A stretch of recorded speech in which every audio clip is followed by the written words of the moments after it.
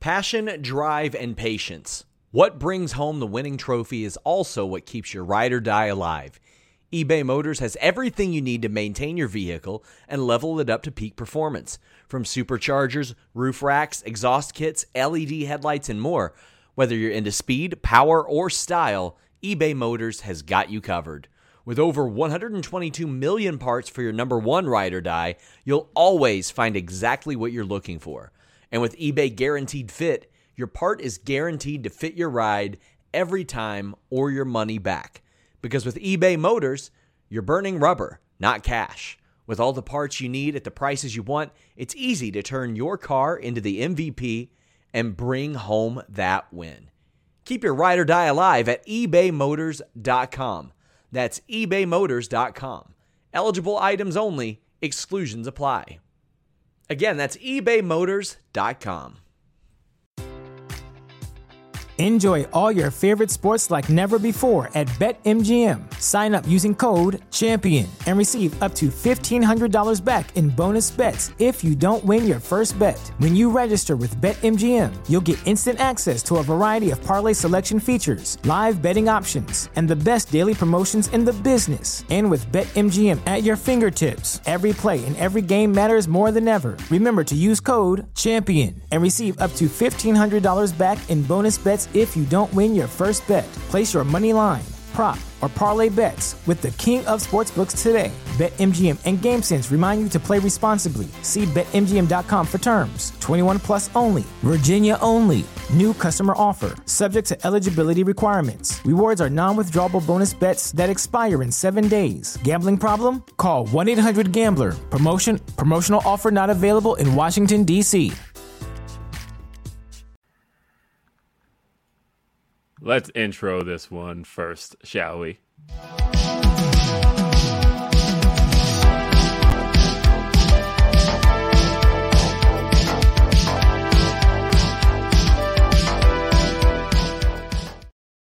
And welcome to the Fightful Post Show. It is Saturday. It is January 28th, 2023.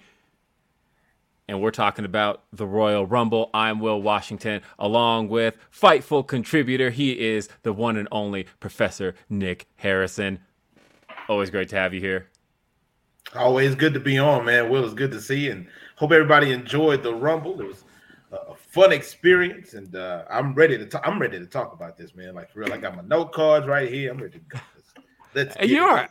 You are absolutely ready to go. I'm so happy to see that. And look, we will be joined here at some point by Sean and Denise. They're, of course, at the Rumble press conference right now, and they're actually sending me notes. So if you keep hearing my phone vibrating, that's what that is, because there could be important things happening here. But yeah, this was a really interesting Royal Rumble. There was a lot of anticipation going into it. I think everybody had an idea of what they were going to see. And for the most part, I think nobody's ideas nobody got it right completely. I think everybody had their idea of what they thought they were going to see.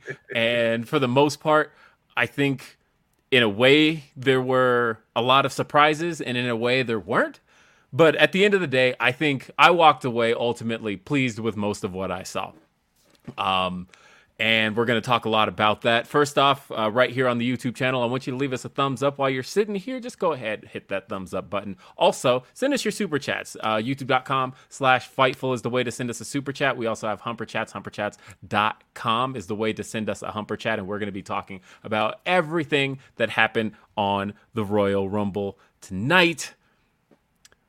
Look, I'm not one to I told you so things, but I will say this. I've been saying for a while now that I had zero belief that The Rock was going to be involved in anything. I didn't think he was going to do WrestleMania. It wasn't like a true knock-on thing. The comparison I've been using is like Rock's tone whenever he'd be asked about, possibly performing with Roman Reigns, doing something at WrestleMania, all of that. It always sounded like the way I sound when I'm going to tell my kids no, but I don't quite have the reason yet. And so, like, when people would go, hey, are you going to be at WrestleMania? And you go, we'll talk about it. We'll see. And everybody's like, oh, he's being coy. And I'm like, no, I think he's trying not to hurt your feelings right now. But because I've heard the response of, well, Rock's had 17 months to really know if he was going to work WrestleMania. Yeah, I think he knew 17 months ago he wasn't going to work WrestleMania. I think it's just now coming out that it wasn't going to happen. Roman did that appearance on the Tonight Show. Great appearance, by the way. I thought he was phenomenal on Jimmy Fallon last night. But Jimmy Fallon asked straight up, what about the rumors? Are you going to face The Rock at WrestleMania? I thought Roman gave a really blunt answer on that. And then the response to it was still, well, maybe he's being coy. Maybe, there's a secret here happening. And I thought, no, that sounded like a pretty straightforward answer. But either way, regardless of all of that, I hope that those certain ideas around that are completely out the door now. I feel like we have now reached the point where we have a very realistic idea of what to expect at WrestleMania. We have an idea of what to expect going forward, and it doesn't necessarily need to have a whole lot of some of our fantasy ideas around it. Like, I know for a long time we've been talking about, what's Logan Paul going to do? We know he's working WrestleMania. Is he going to get the John Cena match? It's not sounding like it is now. As a matter of fact, it sounds like another opponent may have found his way into Logan Paul's eye. So that's cool. A lot of people wanted to see Roman versus Sammy. I think people still kind of want to see that right now. But at least now we have an idea of where things are headed for WrestleMania. And I feel like we have a much clearer idea of where things are heading. And I like that some of the kind of way out there ideas that some people have had about what WrestleMania is going to be are now kind of brought down to earth. And it's still good. It still sounds really good. I'm still extremely excited about what it's all going to be. Again, though, send us those Humper Chats and Super Chats and let us know what you thought about the Royal Rumble, and we will get all of that read. And so, because Kyo Lau says, so awesome to see Mr. Professor on here. Love Fightful and what y'all are doing. Will, next time there's an AEW or WWE show in Colorado, I'd love to meet. Well, there's a WWE house show coming up here. I want to say in March, I believe. Correct me if I'm wrong. But I was planning on taking my kids to that, assuming that the stars align and I don't have any other conflicts. I think I will be taking my kids to that show. So, of course, if you ever see me at any show, and Nick's the same way, come say hi, right? 100%, man. If you see me at a show, come holler at me. Me and Will met at an AEW show in New Orleans a couple months ago, and that's how it was. And there were people coming up to me the whole show. They were like, "Hey, you're that guy. You do the videos. I really enjoy you. Can I take your pictures?" Yeah. So just whenever you would see me out, just hit me up, man. If you see me at the store, hit me up. Let's talk. Let's chat. Let's talk about Pringles. Come on, man. No, I love it. And honestly, I love Nick Harrison's content. It was one of those things where I felt like it was a match made in heaven. When you hit me up and you were like, "Hey, are there any openings at Fightful?" And I was like, I don't know, but for you there should be. And so I connected you and Sean, and now the family has continued to grow here. Yes. 100%. I love working with Fightful, man. It's a great time. Doing the stuff with the Fightful TikTok is great, but also getting the opportunity to do these types of things, working with you, doing Day After Dynamite, going back on Fightful Overbooked for the All-Star game. So I'm looking forward to doing more and more with the Fightful family as it arises. So thank you for the comment. I appreciate that. I'm happy to be here. And I enjoyed the Rumble too, man. And I'm the same way. I really didn't want to see The Rock at the Rumble. I didn't want to see The Rock at WrestleMania. I didn't want to see The Rock back. I didn't feel like he was needed. He's got other things to do, bigger fish to fry. He's still dealing with the whole Black Adam thing. So he doesn't really have time for anything that's going on with WWE. So I enjoyed how they set up a lot of stuff. Like you said, I like how they brought Logan Paul in and, possibly giving him another opponent for WrestleMania, somebody who he could work really well with. And I think it would be a phenomenal match. You saw what he did with Roman. So I think he can do the same thing with this person that you're talking about. I don't want to give any spoilers away until we actually get into the meat of the Royal Rumble. But I thought that top to bottom, T to B, it was a pretty good show, and there's a lot of great moments that we're going to get to talk about tonight, and I'm waiting to hear what some of the news from the presser is. So, this is going to be a fun little show. Yeah, exactly. Because we got, I got some notes from Sean. He's been texting me. He noted that Rhea Ripley won't comment on who she'll challenge. Said her knee popped out, but she feels good. So that's it's good to know that she feels good. Hopefully, that's something that they don't look at a day later and find out that it's far worse. So. Hoping for good things for Rhea Ripley. Bray won't admit what Taker said to him. That'll probably be an eternal mystery, and that's probably okay. I actually prefer the memes anyway. And he says he and Alexa are connected and will have something down the line he sure will be memorable. So, because I've talked about that, how I felt like even though it's kind of connected on those same lines of they've got the Uncle Howdy stuff going, for the most part, I felt like Alexa and Bray exist on two different planets. Like, they've got similar stuff happening, but none of it seems to be tied together. And I thought the Rumble would be the night to bring it all together. It kind of wasn't. It still felt like it existed in two different worlds. Yeah. Yeah, so it's good that it's kind of separated. You know what I'm saying? It's like two different things. She's got her thing, he's got his thing. So yeah, I like that. I like that a lot. I don't want them to be constantly tied together. I want them to be able to have their own separate things. Yes. And Cody says he liked the structure of being in creative.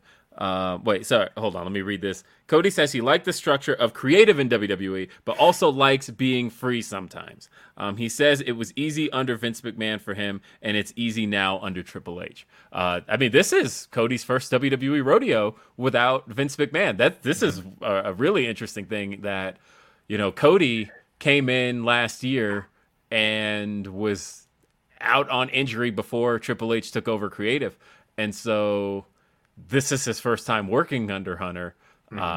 And I was always curious to how that was going to shake out. There was a piece of me that was wondering, is it actually going to happen, or is Vince going to return just in time for Cody to basically have never gotten to work under Triple H? In Simmons 211 says, here's a donation just from one brother to two amazing brothers hosting. Thank you, In Simmons. Always appreciate that. And we've got Tyrone Kidd says, and I'll probably adjust that green there, by the way, just because it doesn't seem to match. Give me a second. That's bugging me, and I'm way too much of like a snob for these things, so we're just gonna turn that red. Sorry, whoever had the green set for other Fightful things, but that's now officially red. That was going to drive me nuts. Tyrone Kidd says, the guy from the video? I thought he's the guy with the Big Show and Rikishi. Love you, Nick. Keep killing it. I think there's been enough talk, Will. It's time for... Nope. It's actually pretty good, though. It's funny that picture. The picture that he's talking about is the one from the Big Show where they took with like Mick Foley and Rikishi and all those guys. But I put that picture out there and said that I had met all of them, but it was really Mark Henry, and it fooled so many people, and they really thought it was me, but it was Mark Henry. So that's. Thank you for bringing that up. I appreciate it. Yeah. The internet. Philosopher Wazim says, the Royal Rumble is the ultimate test. The greatest challenge isn't to not get thrown off the top rope. It's getting down the ramp without getting winded. I mean, honestly, I want to see Nikki Cross's entrance like gift forever, because that run she made in was dead sprint, man. That was a complete sprint. Like, man, her cardio has got to be insane for her to do all of that and get down to the ring and still be able to do some of the stuff that she was doing. It reminded me of Forrest Gump. I actually posted that GIF. USA Network commented on it. Apparently, they agreed with me that Forrest Gump running to go get Jenny just down the road. That was 100% Nikki Cross, man. She was motoring. Honestly, the Ultimate Warrior entrance has always kind of been the one we always go to, right? But I think Nikki Cross can officially replace it. That's how I'm feeling right now. Van Twinblade, shout out Van Twinblade. Always love Van Twinblade. Says 0 out of 10 show, no smooching. Hey, if that's what you were after, all good. But hey, some people like cucumber. Some people think cucumbers taste better pickled. So congratulations to you. Go get it, brother. Do your thing. So let's talk about it. Show actually opened up. We got no pre-show, and that was actually good for me because I had some time to squeeze in a nap because I did Grapsody early this morning, and I have been kind of all over. And I was up late last night too. Went and saw Megan last night, and it was so pretty much. I'm like, I need to get something in before I do a podcast tonight. And you are a big star, you're a big star. Everybody can't. Did y'all have Tony Khan on again? Like, everybody can't get like Grapsody. You know what I'm saying? That big time. Don't hide. Come on. Hey, no. First off, this very podcast here is gonna like triple Grapsody numbers just because that's how these post shows do. But as Fightful was reported on Fightful Select earlier in the day. By the way, Fightful Select had a ton of scoops as far as the Rumble was concerned. We had been reporting all day as far as everything we were hearing, and one of the pieces that was dropped today was the fact that the Men's Royal Rumble was going to open the show. And we got our hands on the match card order.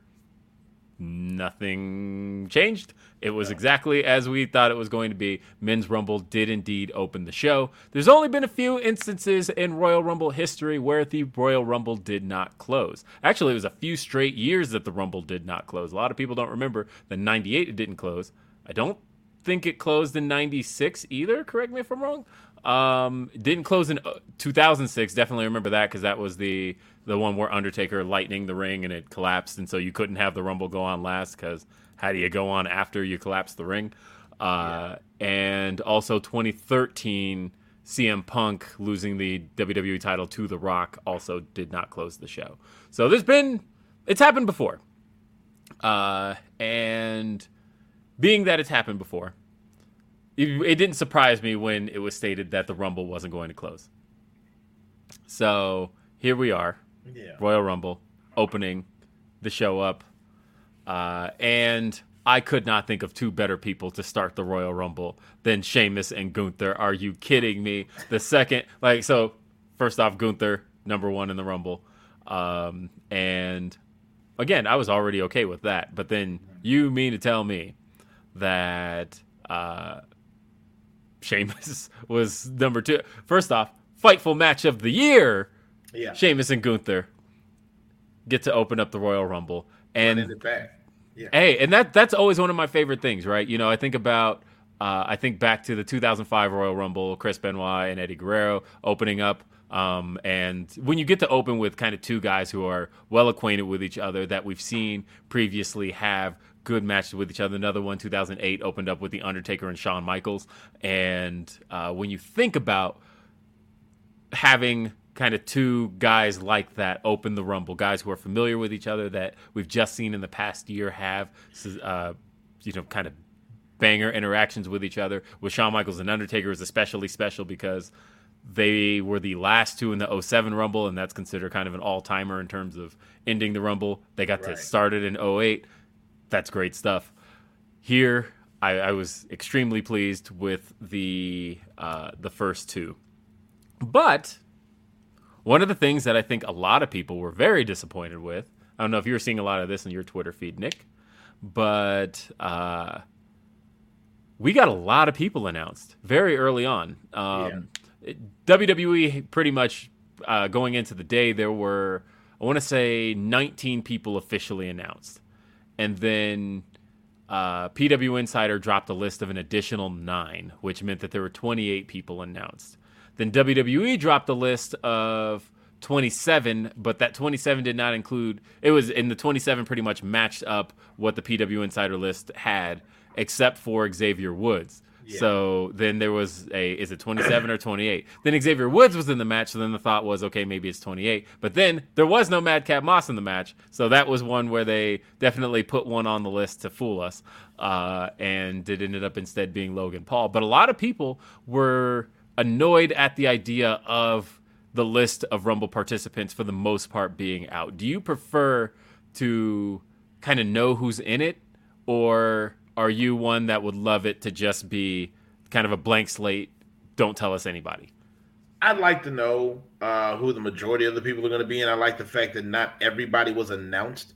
I like that there were a couple people that, you had to kind of wonder about it. And they did fool us with the Moss deal and put Logan Paul being in it. You know, Ray was supposed to be in it. Technically, there were only 29 entrants in the Royal Rumble this year. As Rey Mysterio never made it out to the ring thanks to Prison Dom. Yes. Now the story around that, of course, is that Ray was pretty banged up after the match just last night with Karrion Kross. Yeah. And so I don't know what the exact story behind that is, and I'll work to get more details on that. But my understanding is that there was some legitimacy to why Rey Mysterio was not able to compete. Which is totally fine. I thought it was more to set up a possible match between himself and his son at WrestleMania, which is kind of what I'm looking towards and thinking that it's going to be anyway.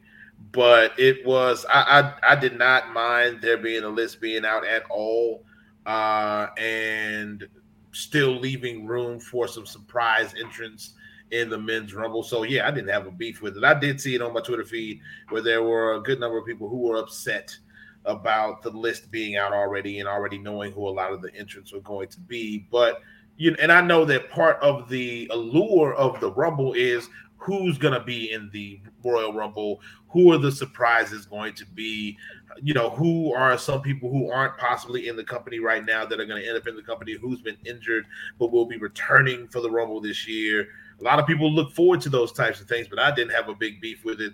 I just wanted there to be a good Rumble match. Well, yeah, I think the big thing is, again, there were a lot of people who had a lot of ideas. I mean, I think this was the longest list of rumored participants I had ever seen going into a Royal Rumble. The idea that I heard everybody from The Rock's going to be in this. Stone Cold Steve Austin's going to be in this. John Cena's going to be in this. Jay White's going to be in this. Right. CM Punk's going to be in this. Randy Orton's going to be in this. Matt Riddle's going to be in this. The list went on and on as far as who could possibly show up, to the point of where the two surprise entrants we got weren't on a whole lot of people's lists. Edge was on a lot of them, but he wasn't high up as far as the wish list of Rumble participants was concerned. Booker T was not on anybody's. And so either way, that those were the, I'd say, so it was Booker T, Edge, and Logan Paul were the three surprise entrants we got. Right. I get why WWE does this. And I think a big piece of it is level setting. I think it is expectation settings. There were a lot of people, and everybody I named there, a lot of people wanting Sami Zayn in the Royal Rumble, a lot of people who thought Sami Zayn was going to win the Royal Rumble. And I think WWE did everything in their power to try and tell you he's not even in the Rumble. And we put out a list of everybody available on the main roster. If he was going to be in it, you would see him in this list. And I think the fact that he wasn't ever named was supposed to kind of tell you. And then to make sure, we even saw in the pre-show that Roman tells Sami Zayn, you're going to stick with me all night. And to me, again, I think that was supposed to be a direct piece of information to you to say, Sami Zayn is not in this Royal Rumble match. How did you feel about the order of participants? I was fine with it. It kind of the one thing I was wondering was, okay, so we already know Cody is in the Rumble. What number is he going to be at? Because Cody was a guy who a lot of people kind of figured was going to end up winning the Rumble if Sami wasn't in it. So if Sami's not in it, then Cody's got to be the winner. So we just want to know what number he's going to be. I was fine with the order of participants, especially with the way that it set some things up, especially 1 and 2, as you mentioned earlier. Like 1, I loved. I was saying it right before. I was like, man, what if Gunther is number 1 in this Rumble? Because he was a dark horse winner for a lot of people. He was somebody who a lot of people saw making it towards the end of the Rumble, being in the final 4, final 5, final 6, however you call it. And I like that because I like Gunther, Walter, whatever you want to call him. Love the guy. I think he's a phenomenal talent. And just seeing the way that he worked throughout the Rumble was really cool. Some of the other participants and where they ended up in the Rumble, I thought that it was a good mix of when folks were coming in and how they came in and how they were brought into the match. It lent a lot to storyline for some folks and how some things are going to work out going into WrestleMania season. So I think it was a little inside baseball with the numbering of some entrance into the Rumble, or the spot that some guys went in. How did you feel about Brock Lesnar having such a short stay in the Rumble? He came in like a house of fire. He had so looking at the stats here, Brock had 3 eliminations, but in coming in, it was I will say this: Brock Lesnar definitely got a payday for. Yeah. He was in there for 3 minutes and 34 seconds, according to the stats here. That's one of the shorter stays in the Rumble. Even The Miz, who was tossed out like a sack of shit, he even got 4.5 minutes. But yeah, a lot of guys didn't get a whole lot of time. Angelo Dawkins didn't get a whole lot of time either. Yeah. Otis was tossed out pretty quickly. Yeah. Elias only got some seconds. But here we had Brock Lesnar came in. I thought it was a great moment. I think that Brock's presence, it got a really big pop. As soon as Brock hits, that a star is entering. And, he came in Suplex City mode. But to tell the story that they did with him and Bobby Lashley also didn't really feel like it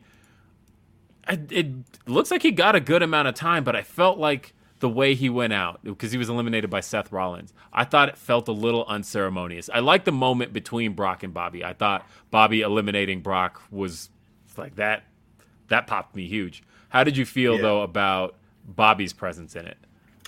I think go back. I'll go back to your original question about how long Brock was in the Rumble. I thought that was fine.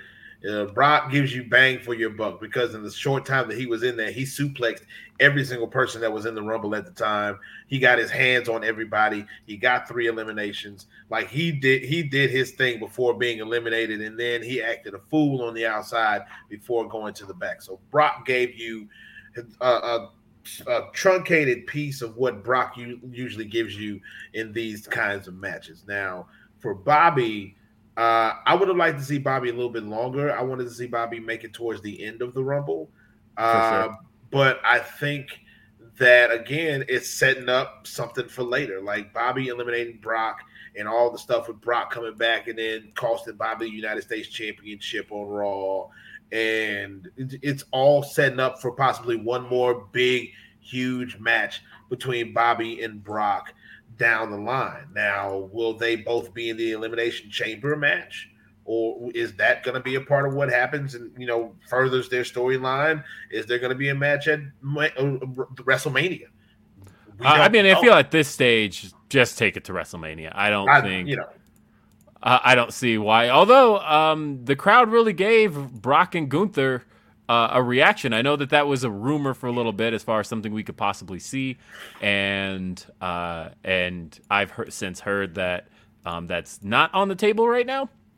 But what's interesting is that when the fans got a glimpse of Brock and Gunther, now granted, what's funny is, as impressed as I am with Gunther's physique and how much weight he's lost and how lean he's become, there's a little piece of me that when I saw Brock and Gunther come face to face, looked at the two of them and went, I probably would have been more impressed with Walter face to face with Brock than Gunther, just because Gunther has slimmed down so much that Brock looks like Brock. And but the crowd gave them a reaction. So it seemed like something people wanted to see, but I think they're just going to push this to Mania. I think at this stage, why not? Why continue to hold on to it? Yeah.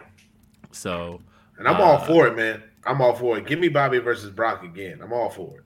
Yes. 100% for it. And so looking at some other Rumble stats, Baron Corbin. So going over the order of the Rumble, we had Gunther, we had Sheamus, we had The Miz. Kofi Kingston's one we got to talk about. Kofi Kingston, known for his famed eliminations, although I appreciated his that online promo he did a couple years ago where he talked about when they asked him about what his latest trick is going to be. He was like, tricks? I am here to win the Royal Rumble. This ain't about some tricks.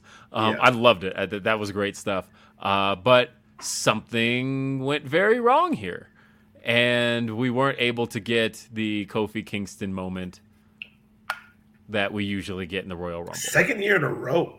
Second year in a row That we've had this kind of thing with Kofi eliminations. And I tell you, I saw what they were trying to do, and it would have been really cool. Like if they had tried to play it off and maybe say, yeah, he still only had 1 foot hit because when he was hugged up against the chair and it was on the ground, 1 foot was up in the air. But I figured that somehow, some way, both feet hit, and he wasn't going to be able to get up to where he needed to be without a little bit of help. So it sucks, man, because that's another thing. Because I did a live stream right before the Rumble, and there were people in the chat who were saying one of the things that they watched the Rumble for were the Kofi eliminations and to see how he gets out of these jams. You know, it's like people who used to watch the Dukes of Hazzard and Waylon Jennings would come on and say, oh, those Duke boys in the jam once again. How are they going to get out of this pickle? Like, how is Kofi Kingston going to get out of this situation of being eliminated from the Rumble? And that's what people sometimes watch for. And for 2 years in a row, it really hasn't. We haven't had to get that moment, and it sucks, man. It does. It stings. It's terrible. And this is Tony M's question, by the way, was, do you know what happened with the Kofi chair spot? And Nick just described it here.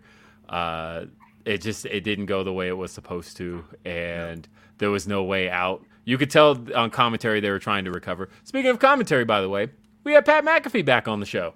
Pat McAfee, that was a surprise. I thought he was going to be the number one entrant in the Rumble with his music hit. I thought, we're just doing this, huh? But no, he was back on commentary. We had a trio of Michael Cole and Corey Graves and Pat McAfee on commentary for the entirety of the show.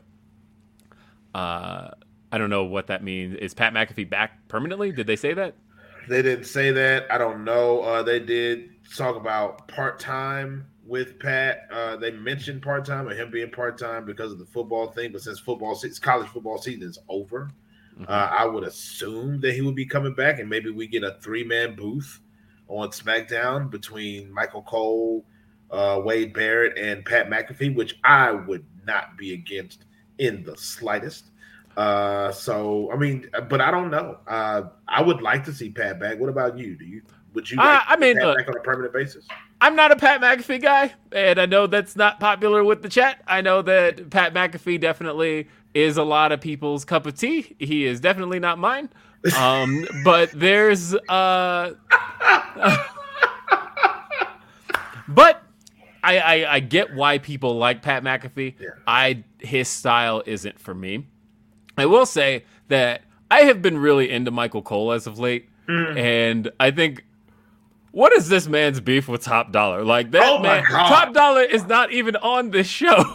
What has AJ done to this man? Like seriously, what did AJ do to him? Like that goofy Top Dollar. Like what did he do? Like what did he do? You know, I don't know if AJ knows. Like this is crazy. It was 2 days in a row because first off, he was coming at him on SmackDown this week. Yeah.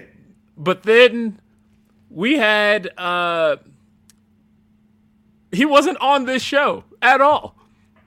Literally, and you have a lot come out with B-Fab. Like he did see him at the top of the ramp with him and Ashanti and B-Fab before she came out for her spot in the Rumble. But Dollar wasn't in the Rumble. No, that was where Michael Cole was coming at him. And he was just coming at him. He landed better than Top Dollar. He did a better job going over the top rope than Top Dollar. Like, what are we doing?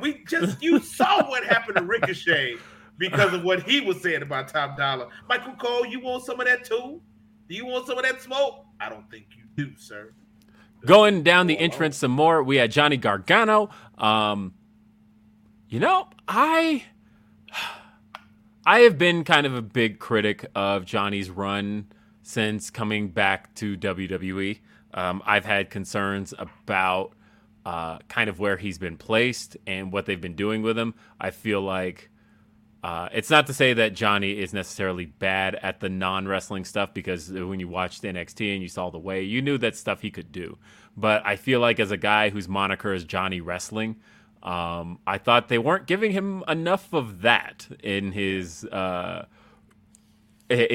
on Monday Night Raw. And I don't know, I feel like the response to him was fairly tepid. I thought he got, and he was in that match for 30 minutes, by the way, but it didn't feel like he got much. He got 0 eliminations in that time, and the reaction to him wasn't all that great. I have concerns about this run of Johnny Gargano's. First of all, why are you messing with Rebel Heart? That's first and foremost. Why are we touching Rebel Heart? Like, it was fine exactly where it was. It didn't need to be touched. And that was my big thing, that they messed with that. And that kind of threw me off at the very beginning. I was like, what is this song? It's Rebel Heart. Is it really? Why? But then he gets into the match, and like you said, it doesn't really make a dent. Like, it didn't do a whole lot. And it was almost as if he was just a body for the Rumble, like an extra body that might have been needed. Didn't really get a pop like talking about it. It just, I mean, it left a little be desired. I want more for Johnny. I do too. Because we saw the run in NXT. We know the kind of competitor that he is. Maybe a reunion with Ciampa when he gets healthy and, do a DIY deal, maybe something like that. I don't know. Would recharge, refresh, invigorate what Johnny's trying to do, but I want more for him. I don't think I need more from him, because he doesn't really disappoint whenever he gets into the ring for me. But I think I want more for him. Like, I want them to try. Maybe they're struggling to try to find what his place is going to be on the main roster. I don't know, but we shall see.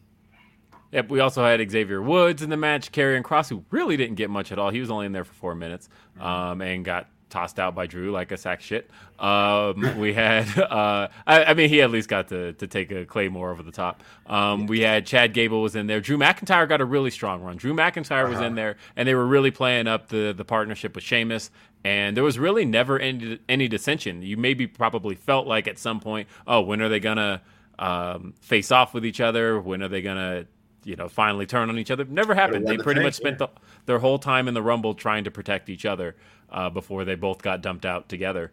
But Drew McIntyre had a strong run in there. There was Santos Escobar, Angelo Dawkins. We talked about Brock and Bobby, Baron Corbin. Seth freaking Rollins really went on a strong run. He was in there for 37 minutes. Yeah. You had Otis. Seth Rollins got 2 eliminations, by the way. One of them being Bobby Lashley. Otis was in there. We talked about Rey Mysterio, who was not actually in the match. But that's because Dominic, who had a really long run in the match, more than you would have ever expected for Dominic. Dominic was in this match for 25 minutes. Dominic Mysterio came out in Rey's mask, and he basically got the show out in the Rumble. As a matter of fact, the entire Judgment Day really got to have the faction spot in the Rumble this year. There was a point where all of them were in the ring together. They got a pretty good run. Yeah, they did. Elias, like we said, he got dumped out. Finn Balor, he was in for about 7 minutes. He had 2 eliminations. Booker T came in, did a spinneroonie, and then got thrown out 40 seconds. We had Damian Priest again. We talked about the fact that the whole faction was in there. One of the more disappointing runs I thought was Montez Ford at 24 or 23. Montez Ford was out in 40 seconds. Was in there for just a second. They got dumped out, but did have one of my favorite moments of tonight's Rumble, where he's outside, he's looking at the Judgment Day in front of my friends. In front of my friends, like that was hilarious to me, and that was kind of. But we're talking. I'm watching with a buddy of mine as Montez Ford is coming out, and we're talking. It's like, here we go. Montez is about to get that shine. He's about to come in, make a couple of eliminations. Maybe he makes it to the final 5 or 4. Makes a good run in the Rumble, and people start to see that singles potential. that we see from Montez Ford. Was not the case. Was not the case at all. And it was kind of disappointing to not be able to see Montez Ford get that rub and get that run in the Rumble. That's what I wanted to see. I wanted to see him do a little bit of just, we know what Montez Ford brings to the table, and we usually get to see a whole lot of cool athleticism, and a Rumble is a really good place to showcase that. I was disappointed that we didn't get to see much from that. Broadway Joe says, Bobby was the only elimination where I thought, oh, that's weird. Everything else was what you'd expect, maybe injury. I don't think it was. I think it was just a story they were telling that, Seth and Bobby and Austin Theory have been so tied to each other over the last couple of months that I think, and then of course Bobby himself has been tied to Brock. So I think Bobby told the story he was there to tell, which, speaking of which, Mr. Andrew says it was a very story-driven men's Rumble than past years. It wasn't anything crazy with the surprises, but focused on storylines, starting, ending, and continuing. That's definitely something we got out of this Rumble. Long-term storytelling, Will. Long-term storytelling. Shout out Public Enemies, by the way. We also saw, which, by the way, we are at the 1-year anniversary of that bit. Shout out to Public Enemies, but that all started at Seth Rollins coming in with the Shield stuff, and that whole bit for them blew up at the Royal Rumble last year. You are 100% correct. Yes, sir. I'm just now remembering where that bit came from them. But shout out Public Enemies podcast. Next one in was Edge. He was a surprise entrant. He wasn't in very long at all. He basically came in and got to wrap up the Judgment Day storyline. He got to eliminate Finn Balor and Damian Priest, who then turned around and eliminated him, which then led to the return of Beth Phoenix, who got to spear and take out Rhea Ripley at the top of the ramp. Yes, that was a great moment. Again, just the Judgment Day and Edge and Rhea and Beth all intertwined, because again, they always ask the question, how do you solve the Rhea Ripley equation? And Beth kind of answered that question. And she does kind of answer that question because she's a Glamazon, man. It's Beth freaking Phoenix.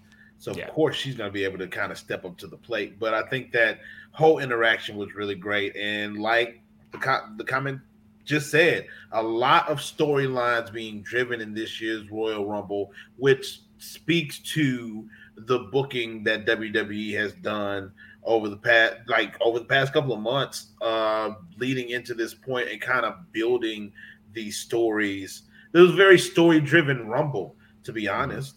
With the men's Rumble and with the stuff with the bloodline, very story-driven Rumble, and I like it. I like it a lot. Yeah. Continuing on, we saw Austin Theory make his way in. Then we saw Omos, Braun Strowman, who was tied to his tag partner Ricochet, and then at 29 we had the surprise entrant of Logan Paul. And pretty much at that point, we knew who number 30 was going to be, the centerpiece of the Royal Rumble, the one we knew the entire time was going to be in this match, and it was just a matter of what he was going to do.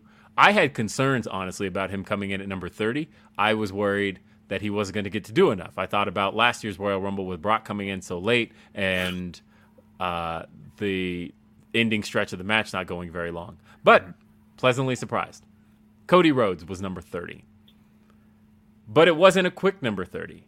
Cody Rhodes came in and had himself a good little Rumble match. He had 5 eliminations in here. He had a very long stretch with the number 1 entrant. This was the first time ever that a number 1 and a number 30 were the final 2. And Cody, I think he had a really strong Rumble showing for being a number 30. I think so too.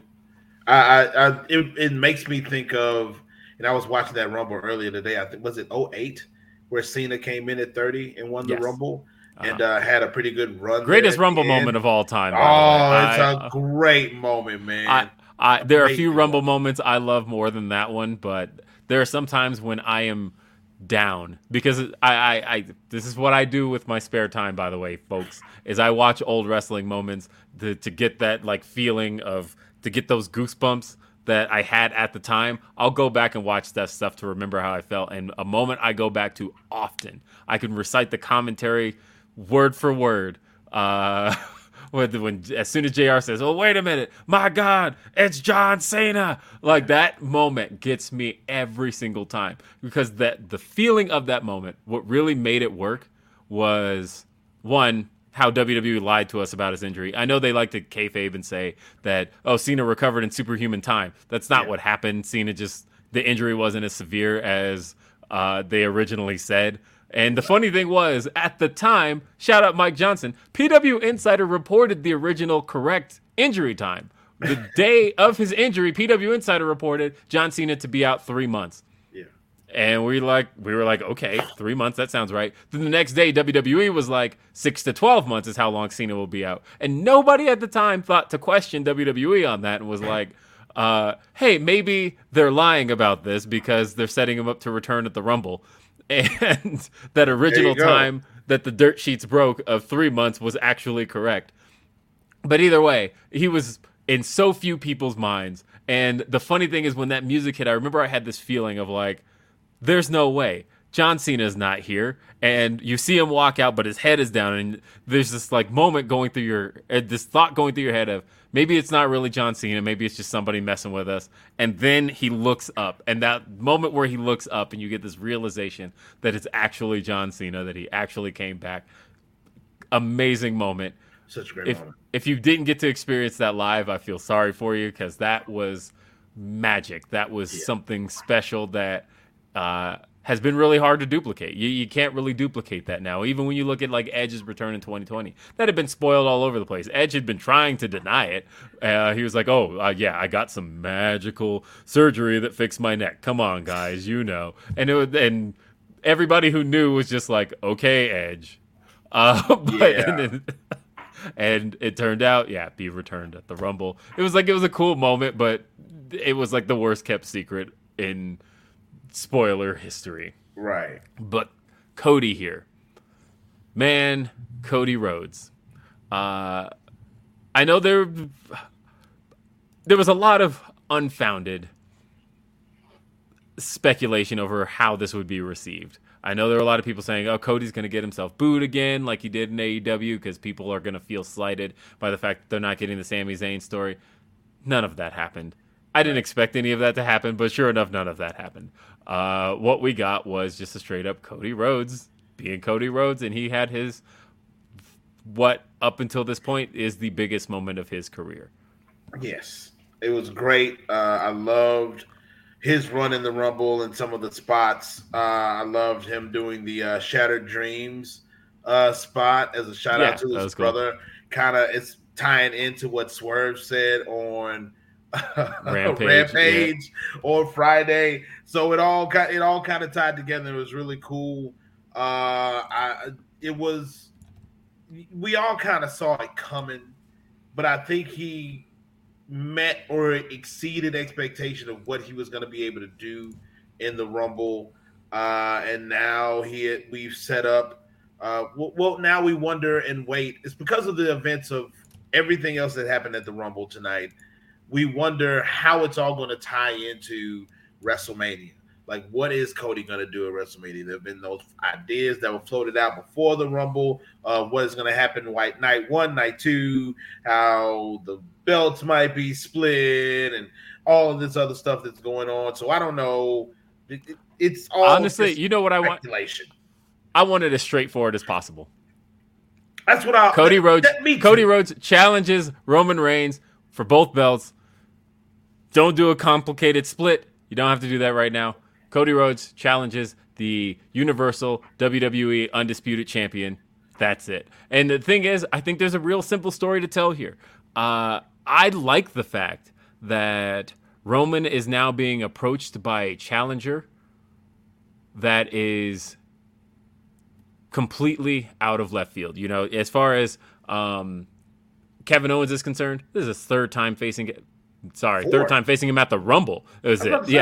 Yeah, I was going to say third time just at the Rumble alone. But either way, he has tied it up with Kevin Owens a million times. They faced each other on SmackDown, on Raw. You know, Kevin Owens is somebody who's been part of Roman's past. Brock Lesnar, he's faced a million times. Yeah. He's faced Jey Uso. There's so many different stories that the Edge, John Cena. a lot of stories that Roman has had over these last 3 years of his title reign. So I love the idea of somebody completely outside now stepping to Roman. Somebody that Roman has no ties with, no history with, nothing. And it's like, how does Roman prepare for this? Roman knew John Cena already. Roman knew Edge. Roman knew Brock. He knew all these guys. But does he know Cody Rhodes? I mean, he does, right? He knows him from the Shield stuff. And that's as far back as we can go. But it's kind of cool that as far as this is concerned, in this title reign, we now have an outside force that poses a threat to Roman Reigns. And look, Cody's move to WWE is now officially justified. If he doesn't win the title, he still has one of the biggest moments you can get in WWE. And if you ever wanted to send a message to the AEW roster that, hey, there's a home for you here, I think they sent it with Cody Rhodes. They sent it last year at WrestleMania, but I think they also sent it here with the idea that Cody Rhodes has a big career moment in the middle of the ring, in the middle of the Royal Rumble. One of the, I call it the second biggest pay-per-view WWE has. I think, honestly, I put it above SummerSlam. I put it above Survivor Series. I don't think there is a bigger one to me than the Royal Rumble, other than WrestleMania, obviously. Right. But I just, for Cody to have this moment, I think matters a lot. Man with Beard says, I hope everyone caught the little tribute to the Elite from Cody, the Too Sweet and the Bang. Not only did I catch that, the Young Bucks caught it. They posted about it. They changed their Twitter bio as the Young Bucks don't post as anything. They tend to do. Yeah. So that was cool. Air Honky Goldfish. There's no way that's your real name. While Cody winning was great and the right choice, something that stood out to me was how strong they make Gunther look. I could see him winning next year's Rumble. All hail the Ring General. That's a stretch. I don't see it happening like that. But I'm seeing winning next year's Rumble. That feels like, you know what? Pull this podcast up in a year and tell me how wrong I was, but I don't see it happening there. But I do think that I absolutely agree with the idea that they made it look great. Yeah. So that's cool. Because they want, you want to make Gunther look strong. Like, he's a talent, man. He's a legit talent. He's an Intercontinental Champion for a reason. I think he's going to give the Honky Tonk Man a run for his money. I think he's going to get a pretty decent match at WrestleMania against the top contender, somebody who he could have a really good match with. As far as him winning the Rumble next year, I see what you're saying, and I see the logic to it because of how good he looks right now. But I want to see how they kind of build him up throughout the year leading into next year before we try to make that a thing. Could I see it? Sure, eventually, but maybe not next year. But I totally see where you're going with that, and I for your sake, I hope he does, because I want to be able to see you do the "I told you so" dance like Will did with the Rob. This year. Yeah, no, please. I honestly look. Speaking of "I told you so," we're gonna get to an "I told you so" in just a minute, but I want to read one last one on this match. Let's see. Justin McLucky says, with Cody's win, putting him into the feud with Roman will be tough because of Sammy. How about a triple threat? 2 out of 3 falls for both belts. Sammy, Cody, and Roman. And Cody pins Sammy to win the WWE title. Then Sammy pins Roman to win the Universal title. Thoughts? I personally just want it straightforward. I don't want to complicate things. I want just a challenger whose goal is to become champion. And I love the fact that Cody Rhodes has been saying since the beginning, since he got back to WWE, my goal is to be WWE champion. And now he's on the path for that goal. I love the simplicity of professional wrestling, of somebody wanting to challenge for a title and getting to it. I think Sammy will probably get his shot probably next month. I think you could probably do it in his hometown of Montreal at Elimination Chamber and kind of blow that off. Because I think whenever it happens, Roman's going to beat him. Like, that's the thing is, that was the concern I had all along, where the talk was, Sammy could win the Royal Rumble. I would have loved to have seen that happen as far as a moment. But I think when you put those two in the ring, like, Roman's gonna beat Sammy. And it's not did I say Sammy's gonna beat him? I mean, Roman's gonna beat him. Like, that's how I feel that's gonna ultimately play out. And I don't know, but we'll talk about that. We'll talk about it when we get to the ending. But I do want to read a word from our sponsors. If you're on the road like I am or at home, you want to make sure you get a good shave. You want to make sure that you're taking care of yourself.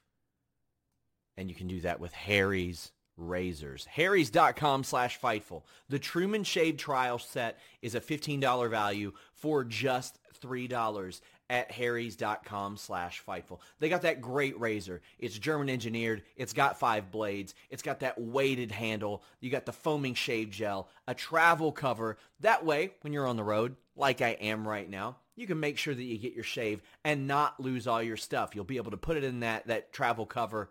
Take it right with you. You can schedule replacement blades whenever you need them with refills as low as $2. Harrys.com/Fightful. They went and got a German blade factory. That way they could bring you the best shave possible. They have the highest customer satisfaction in the shaving industry. And what I love, they're offering a no-risk trial. If for some reason you don't like your shave, it's on them at Harrys.com/Fightful. What are you waiting for? Make yourself look good. Look like this. You want to look like this, don't you? Harrys.com/Fightful. Harrys.com/Fightful. I don't understand why y'all didn't get me to do that ad. I could advertise razors, right? Like that. Let me ask you, Nick. Let me ask you about this next match. We got to talk about it. Okay. Because I told everybody, for those of you who watch Grapsody, for those of you who follow all of my other shows, you may know a little thing about me is that I am not the biggest Bray Wyatt guy. That no, I didn't know that. I may sometimes feel like Bray stuff can miss far more often than it hits, and I think that a lot of people aren't willing to accept that about Bray. That I've gone through this weird relationship with Bray over the last 10 years that I always get excited when something begins, and then when it ends, I'm always like, ugh, why? And going back to The Fiend, it was like, oh, this could be interesting. And by the end, I was like, oh, this sucks so bad. And going back before that, the run with Matt Hardy, where I'm like, oh, this could be good. And by the end, I'm like, oh, this sucks. And before that, the feud with Randy Orton, and I'm not talking about the feud one. I'm talking about the one where we saw bugs projected on the ring. Oh, this could be an interesting thing. By the end of it, I thought it sucked. And this run here. So, again, an exciting return back at Extreme Rules, right? But fool me once, shame on you. Fool me twice, shame on me. Fool me, you can't get fooled again. No, but when you talk about the third time, by the third time, I'm like, okay, you're done fooling me, Bray Wyatt. Not falling for it this time. And so this time around, I have been kind of skeptical. They announced this Pitch Black match, and I'm like, yeah, okay. And I said on Grapsody this morning, if that match delivers and delivers something great, I will come on this show and apologize for all the Bray Wyatt slander I've ever had over the last 10 years on any podcast I've ever done. However, if it sucks, I was going to come on here and be like, I told you so. You know that this is what you get out of Bray Wyatt. And guess what? That shit was trash. That shit sucked. Nothing about this was any good. And I warned you all. I freaking warned you that this was going to be trash. I don't understand. So let's talk about it. We have the Mountain Dew Pitch Black match. You got your Mountain Dew Pitch Black with you, Nick Harrison? Did you go out and buy a Mountain Dew Pitch Black? Because everybody else did. They were all excited for this match. You know? They said it was the Dollar General. I couldn't find it. Oh, they've got cases of them outside my local King Supers. When I walk in, there's a whole stand for Mountain Dew Pitch Black. This match wasn't very long. They got it in Louisiana, apparently. I couldn't get it. The saving grace of this match is that it only went 5 minutes. Yeah. The negative side was everything else. So lights go out, and we get kind of a cool visual. We see Bray Wyatt. So we get a black light, and we see Bray Wyatt. He's got his neon paint. Looks really cool. That's about it. I was not feeling much of any of this. And, guess who we're joined by? Hey, hold on. Before you guys jump in, let me fix a couple of things, guys. And then, yeah, actually, they're trying to jump in here shortly. You know what I'm going to do? I'm going to do a quick graphic adjustment. And do you see that bar that's separating me and Nick Harrison? I'm going to go, bam, gone. See that? Now it's gone. So that way, if a third person just happens to jump in here, they'll be able to make this work. And here they go. We've got... there's no way we can make that work at all. Kind of. Yeah, we ain't getting that close. Get close. Get a little closer. This is Don't be shy. This is like Daddy Mace video. Either both come out or no one comes out. I'm getting paid regardless, so as long as my pinky comes out. Pinky's out. Go, Sean, get in the camera. You love the attention. Pinky's out. What is this what we're doing? Is our connection okay? Will, it's actually pinky out, man. What are you doing? It's actually good. Pinky's out. Pinky's out. Pinky's out. Pinky's out. Pinky's out. Okay. Pinky's out. Okay. Yes, I mean, connection's there are other ways to do this. Oh, yeah, we can do there's that. Like that. Yeah, that looks better. Yeah. Except then my head's cut off, That so then we looks might as well better. just, drop the overlay. Well, yeah. There we can go. do that.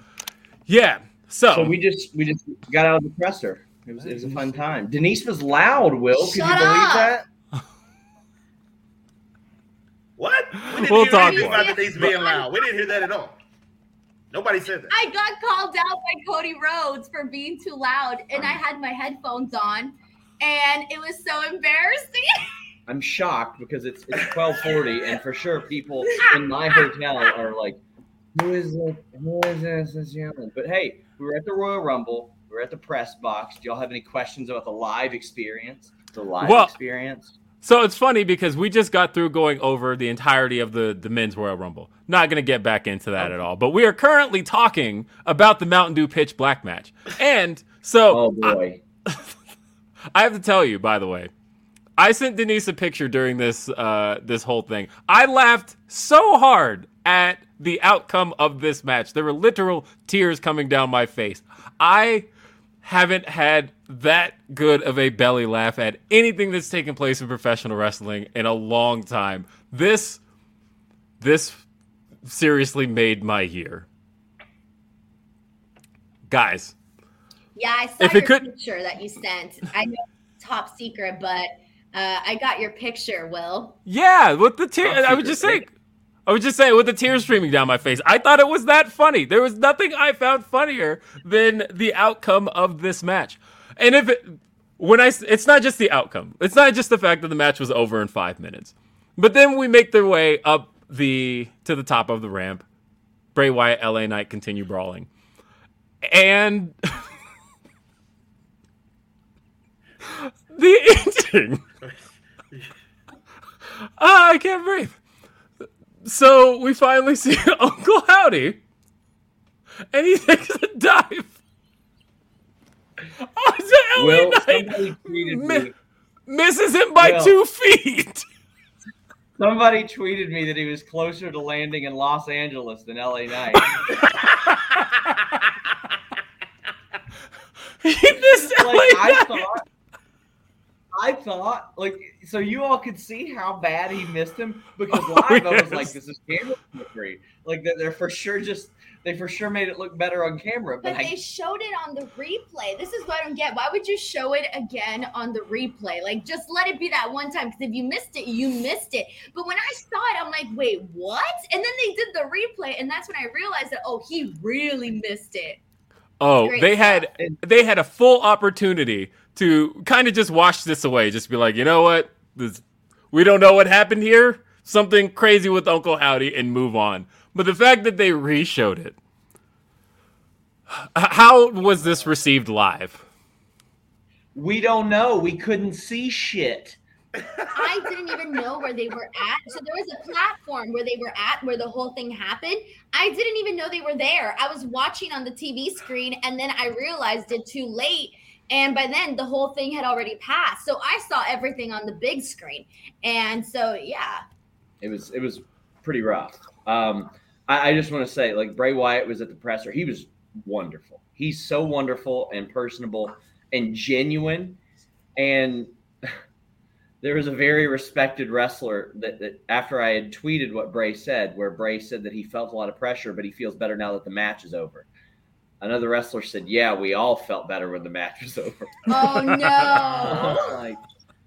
Oh, no. Look, they had a shot to do something. They tried something different, and I applaud that.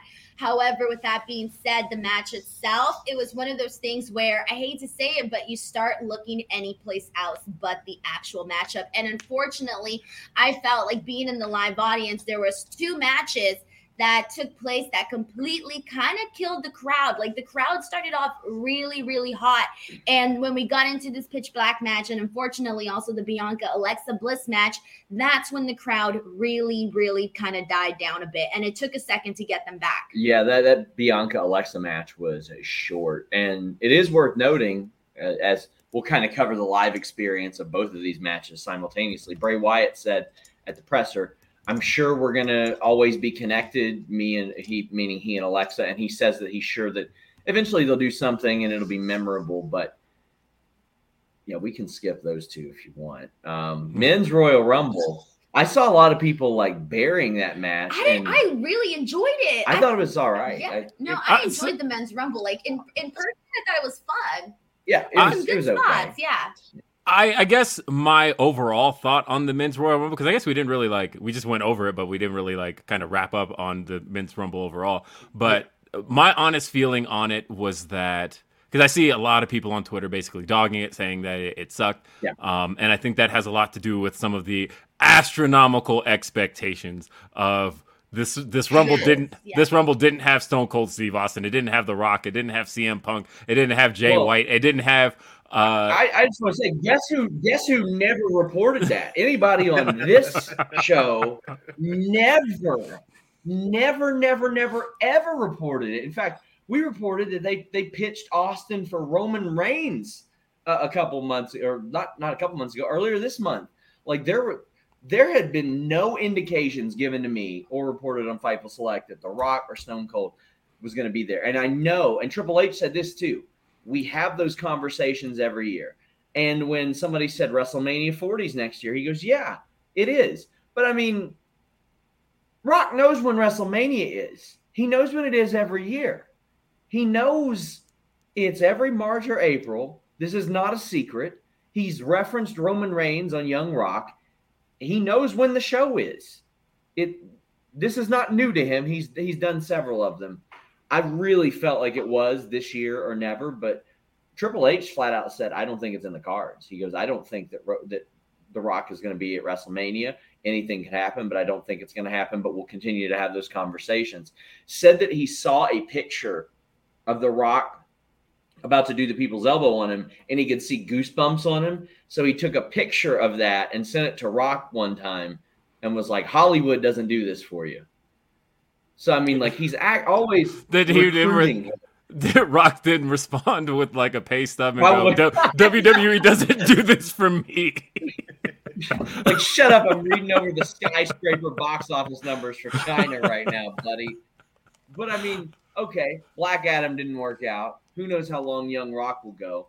I mean, not everything is a hit right now for The Rock, but he ain't doing Mania this year by the looks of it. No, I think Triple H pretty much shut that down today. Yeah. He answered that question really good because even he was like, well, I heard he isn't in shape. Yeah. I mean, look, Roman did the Tonight Show yesterday and shut it down there. And people were like, oh, maybe he's being coy. And I'm like, no, that's not being coy. That's being blunt. What are you talking about? But either way, my feeling overall on the Rumble was that I think it was a very by-the-numbers Rumble. It definitely didn't take any chances other than their very, very cool Logan Paul Ricochet spot. Yes. But I think for the most part, it didn't take any chances in terms of doing something different with the Royal Rumble. You know, when you look at like the 2010 Royal Rumble and you had the Straight Edge Society stuff with CM Punk trying to recruit throughout the match, or Brock Lesnar eliminating people one by one in 2020, like you have those unique Royal Rumbles that tell some really cool stories. Look who it is! We got a special guest. We're the Forbidden Door. I know. Demon Diva here as well. We're bringing all the stars here with Professor Nick and Will Washington. But I do agree with you. I thought it was a safe Rumble. I thought it was a safe Rumble for Triple H's first Rumble. And like you said, like I don't think being predictable is bad if it's good. And we've known the story with Cody all along. What did you think of this Rumble as Triple H's first? I mean, it was okay. That's the general feeling. I don't think it's bad. I think it was fine. And I think that's okay too. That it didn't take a whole lot of chances. It was fine. I'll tell you what I loved. Gunther smashing the Rumble record, like for a regular Rumble.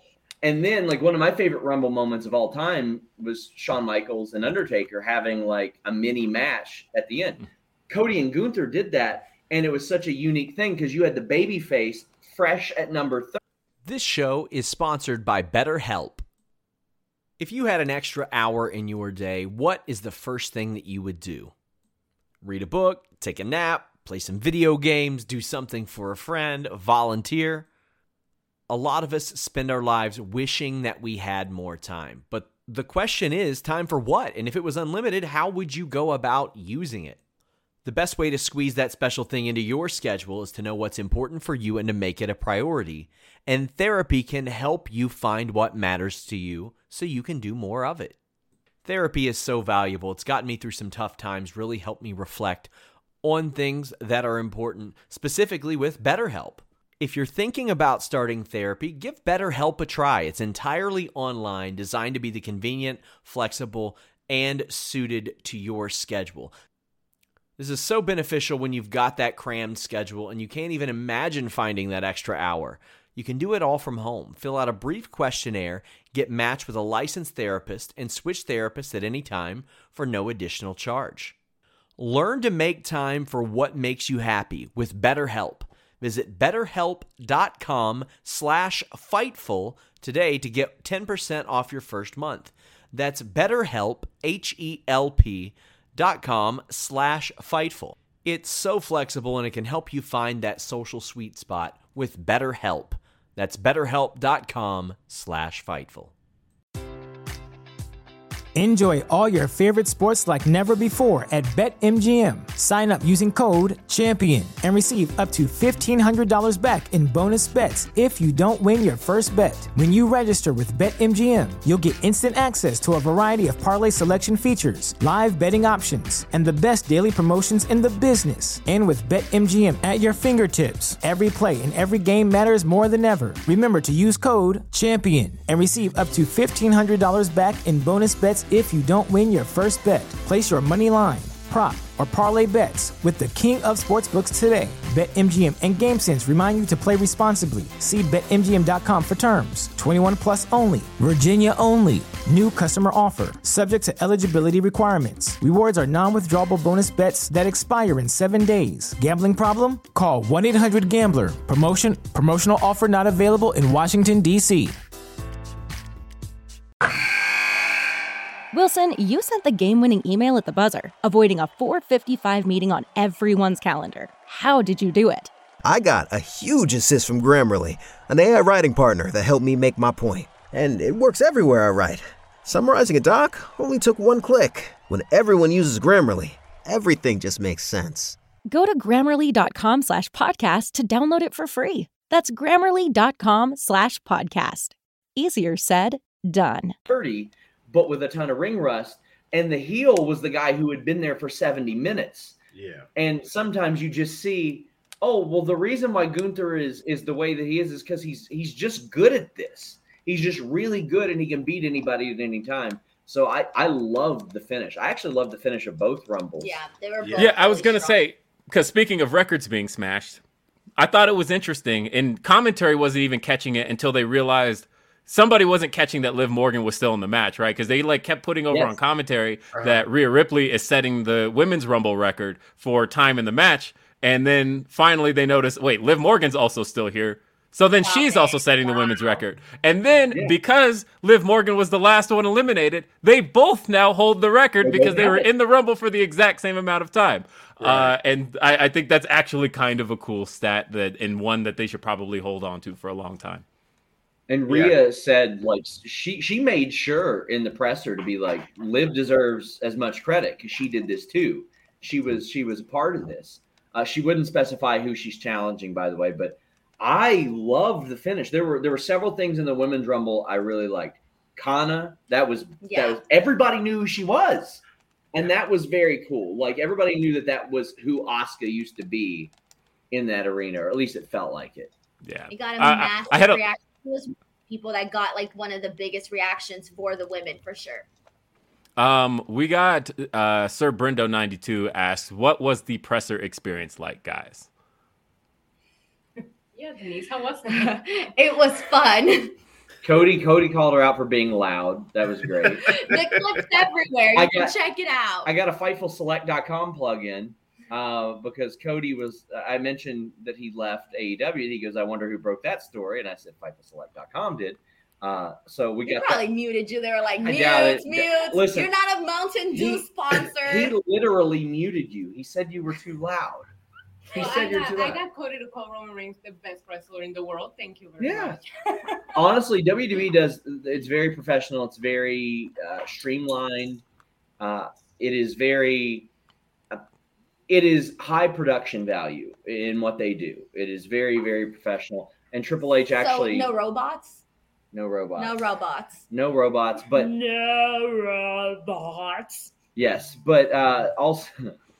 Will barely got it. Yeah.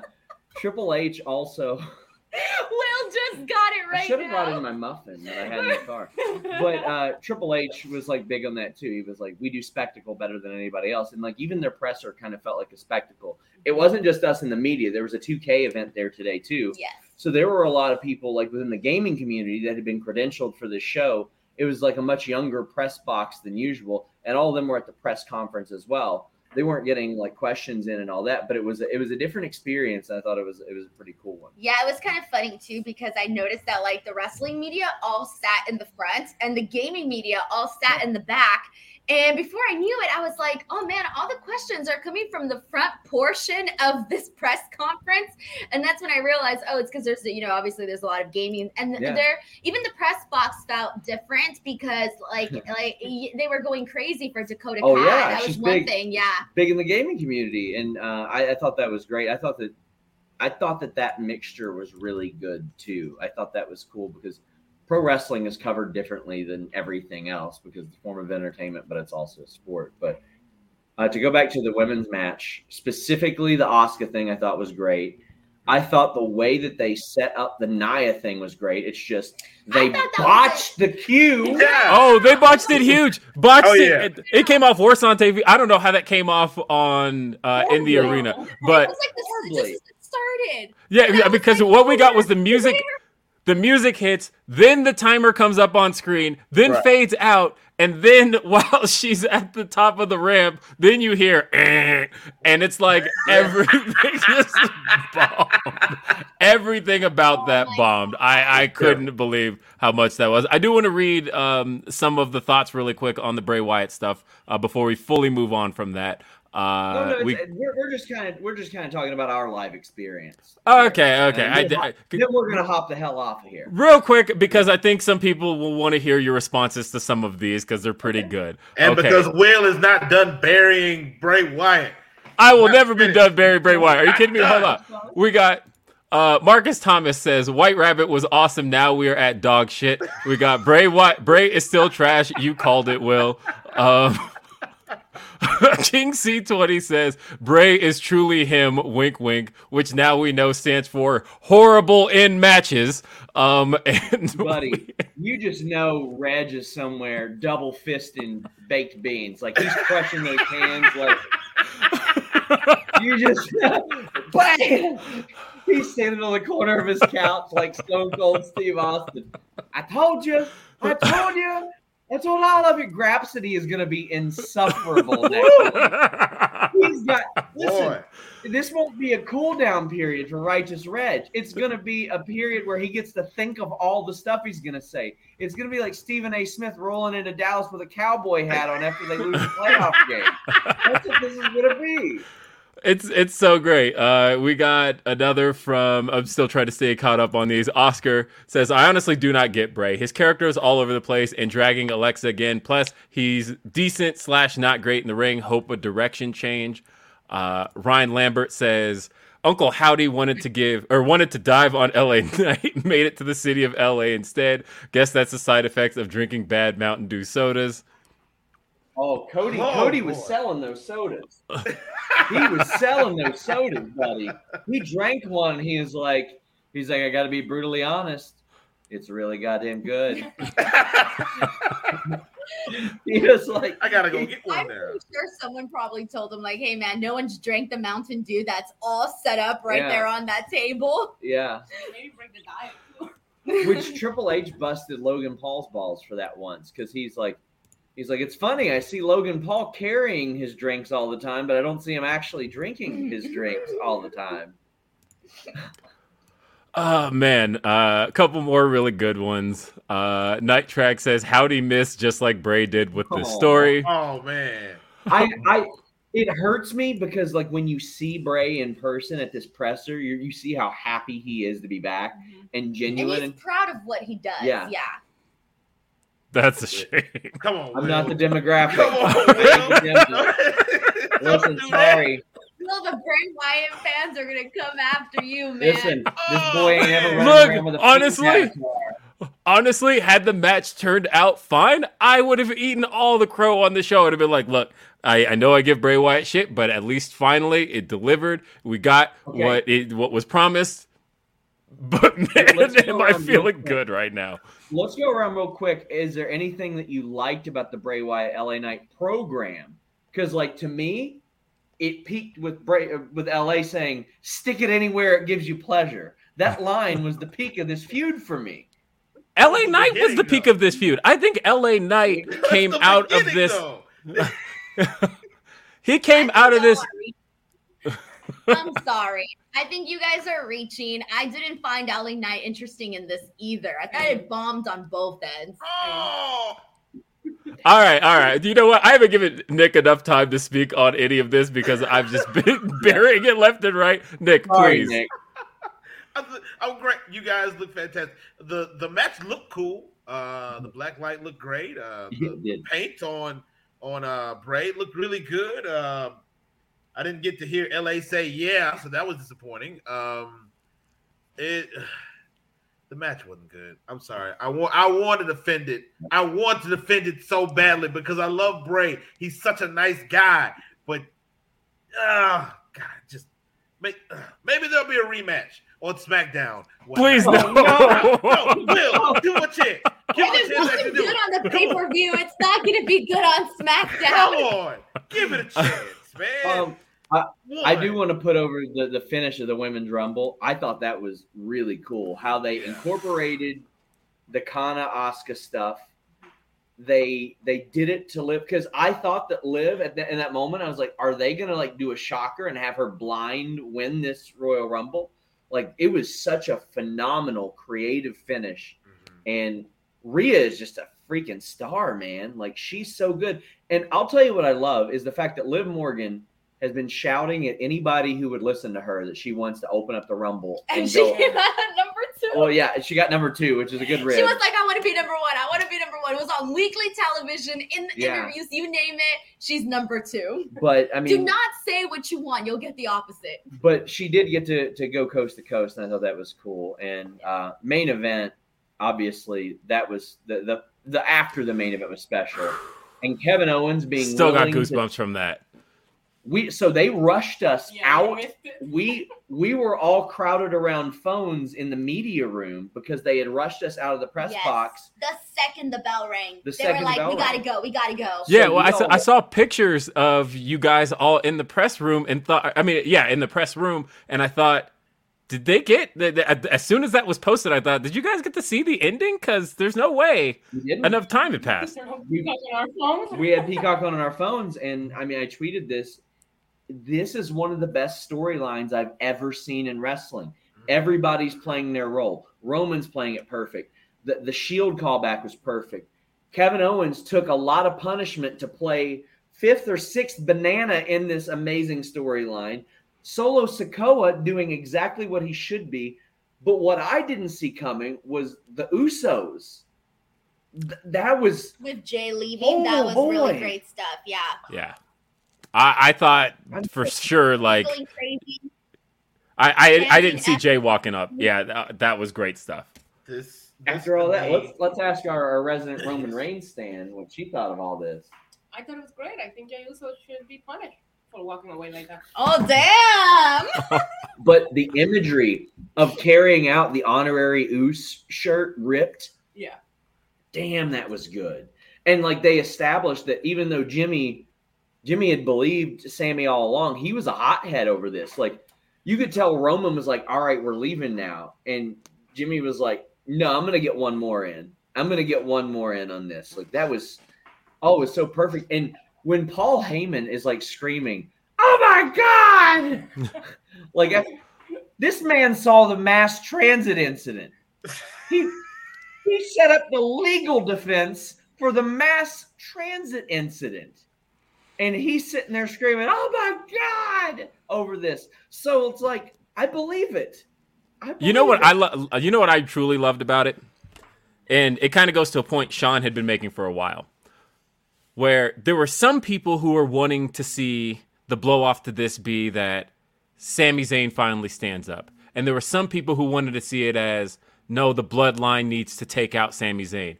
Who would have guessed it would have been both? Who would have guessed that you were going to get literally both things out of that you were going to see Sami Zayn did have his stand-up moment, but ultimately the bloodline bludgeoned the shit out of that guy. And I think that was giving the best of both worlds, to the best possible outcome you can get out of that. Yeah. Well, let me toot my own horn again and talk about something else I said was going to happen, and that's that Roman was going to be called the Tribal Queef. Well, yeah. Yep. It happened. And it was trending. It was trending on Twitter. Did I not say this at the Fightful Awards 2 weeks ago? You did. I just thought it'd be The Rock that did it. I'm surprised it wasn't Professor Nick Harrison on our TikTok that he posts so many great videos on. You know, I don't say those types of words, Sean. So that's. I know you don't. I don't. I keep it clean, brother. I don't say those types of things. We were able to conjure them out of Denise once. That's what we need to start a swear jar fund for Professor Nick. Like, how can we possibly corrupt him? How can we bring him to the dark side? I just don't say it on camera, Sean. If we see each other at Mania, I'll cuss a bunch for you, just for you, but no cameras, just for you. I got Danhausen too once. He just went into my microphone. He went, ass. I mean, look at how Fightful corrupts. Look at how sweet and innocent Denise was just 2.5 years ago, and now all of a sudden swears like a sailor.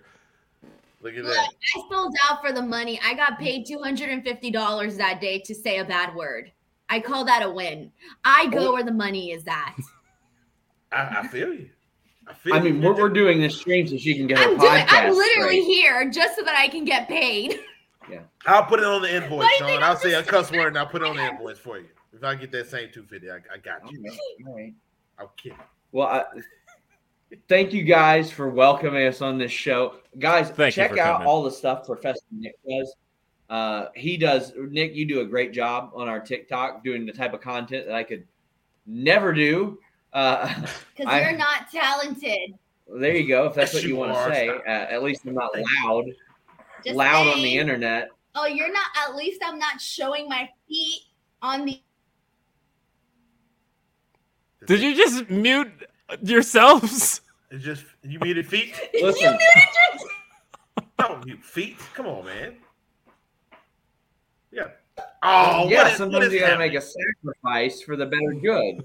Sami Zayn taught me something today, and sometimes you have to make a sacrifice for the people you care about. And I care about Nick, and I care about Will, and all these wonderful people watching who don't want to listen to you be loud.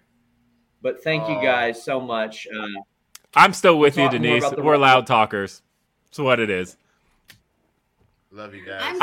One of the original pitches for Denise and I's podcast, I wanted to name it Loud Talking with Will and Denise. And I was like, it's not going to work. Oh, did you really? I didn't know that. That was one of the ideas. Why were you implying I was selling feet pictures? What was going on?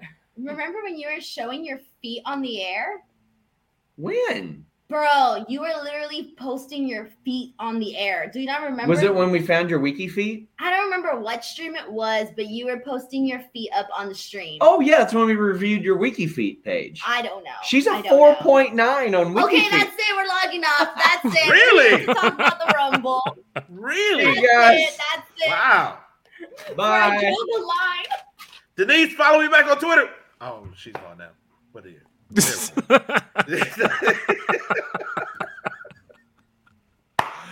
All right, guys. I think we have one more word. We got a couple more sponsors, but let's run another word from our sponsors. It's the end of January. We're all guilty of it. We all try and usually fail to make New Year's resolutions that we can commit to. I've been guilty of it my entire life. But you may not know that there's an easy and affordable way to build a fitness plan that's just for you, and that's the Fitbod app.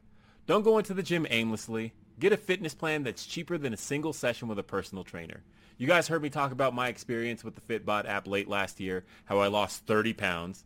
Well, and then the holidays happened and 30 pounds turned into like 20. Luckily, at the start of the year, Fitbod allowed me to set some new goals, set some new targets, and set some reminders to keep me motivated and on track. Fitbod's algorithm changes and updates your fitness plan as you go, so those goals you set late last year that may have been impacted by some delicious Christmas treats have adjusted, allowing you to get back on track and see the results you're looking for. Just pick a goal, add your equipment, and Fitbod will create a routine for you. Whether you've been missing gym time or you've hit a plateau, a fresh start has never been easier. The app switches up your exercises to avoid overtraining or burnout, and your program changes based on your personal progress for maximized results. Whether you work out in the weight room or your bedroom, Fitbod has a plan for you. Learn new movements the right way with over 1,400 HD demonstration videos.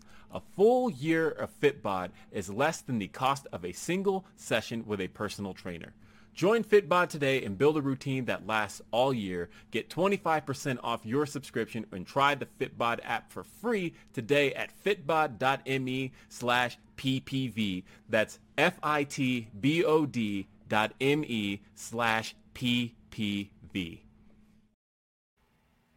Yeah. So, nice. We've got a couple more on the super chat front. And the Humper Chats, we got one from, and again, I'm so sorry for continuing the Bray burials, but Bored Dude 360 says, Spooky Dookie, I feel bad for LA Knight. We also got Louis saying, confirming we were bamboozled when Howdy jumped. And me and your mom says, here we go. Not my mama. Says, let me talk to you. Denise ain't wrong. Yeah. Yeah. Yeah. Wow. So get the shovels out, folks. Go ahead and keep burying the man. Apparently, just get Lord. You're being led to this by the Pied Piper himself, Will Washington. just poop it all over. Poop it all over. This for you, Sean. You're shitting all over him. Stop it. What are you? Izzy05 says, at one point, Cole said it was the GOAT men's Rumble match. Thoughts? Personally, I think so. Also, will Fightful be at WrestleMania? Yes, Fightful will be at WrestleMania. I'll be at WrestleMania. Nick, are you going to be at WrestleMania? Maybe. I might be in Miami. I don't know. I might be in England. I might be in Miami. I don't know where I'm going to be during WrestleMania season. I'll be at WrestleMania. I know Denise will be at WrestleMania. Yes. It's in Denise's backyard. Of course, she'll be there. But we will be at WrestleMania. Yes. So Fightful will have representation. Really at like a lot of the upcoming stuff. So that's all cool. I don't have a whole lot of thoughts on Bianca Belair versus Alexa Bliss. It was fine. I'm glad to see Bianca's reign continue. I had concerns that it wasn't going to. But ultimately, I'm fine with it. I mean, I feel like it's got to be Rhea and Bianca in WrestleMania. I feel like that because we've already seen Rhea and Charlotte at WrestleMania. I think this was the match that we were supposed to get a while back when Rhea got injured, and then we didn't get a chance to get it. So, what better place to get it than at WrestleMania? So, I hope so. The only thing about that match that I'll say is that I saw somebody on Twitter say that Bianca's outfit reminded them of Lisa Frank.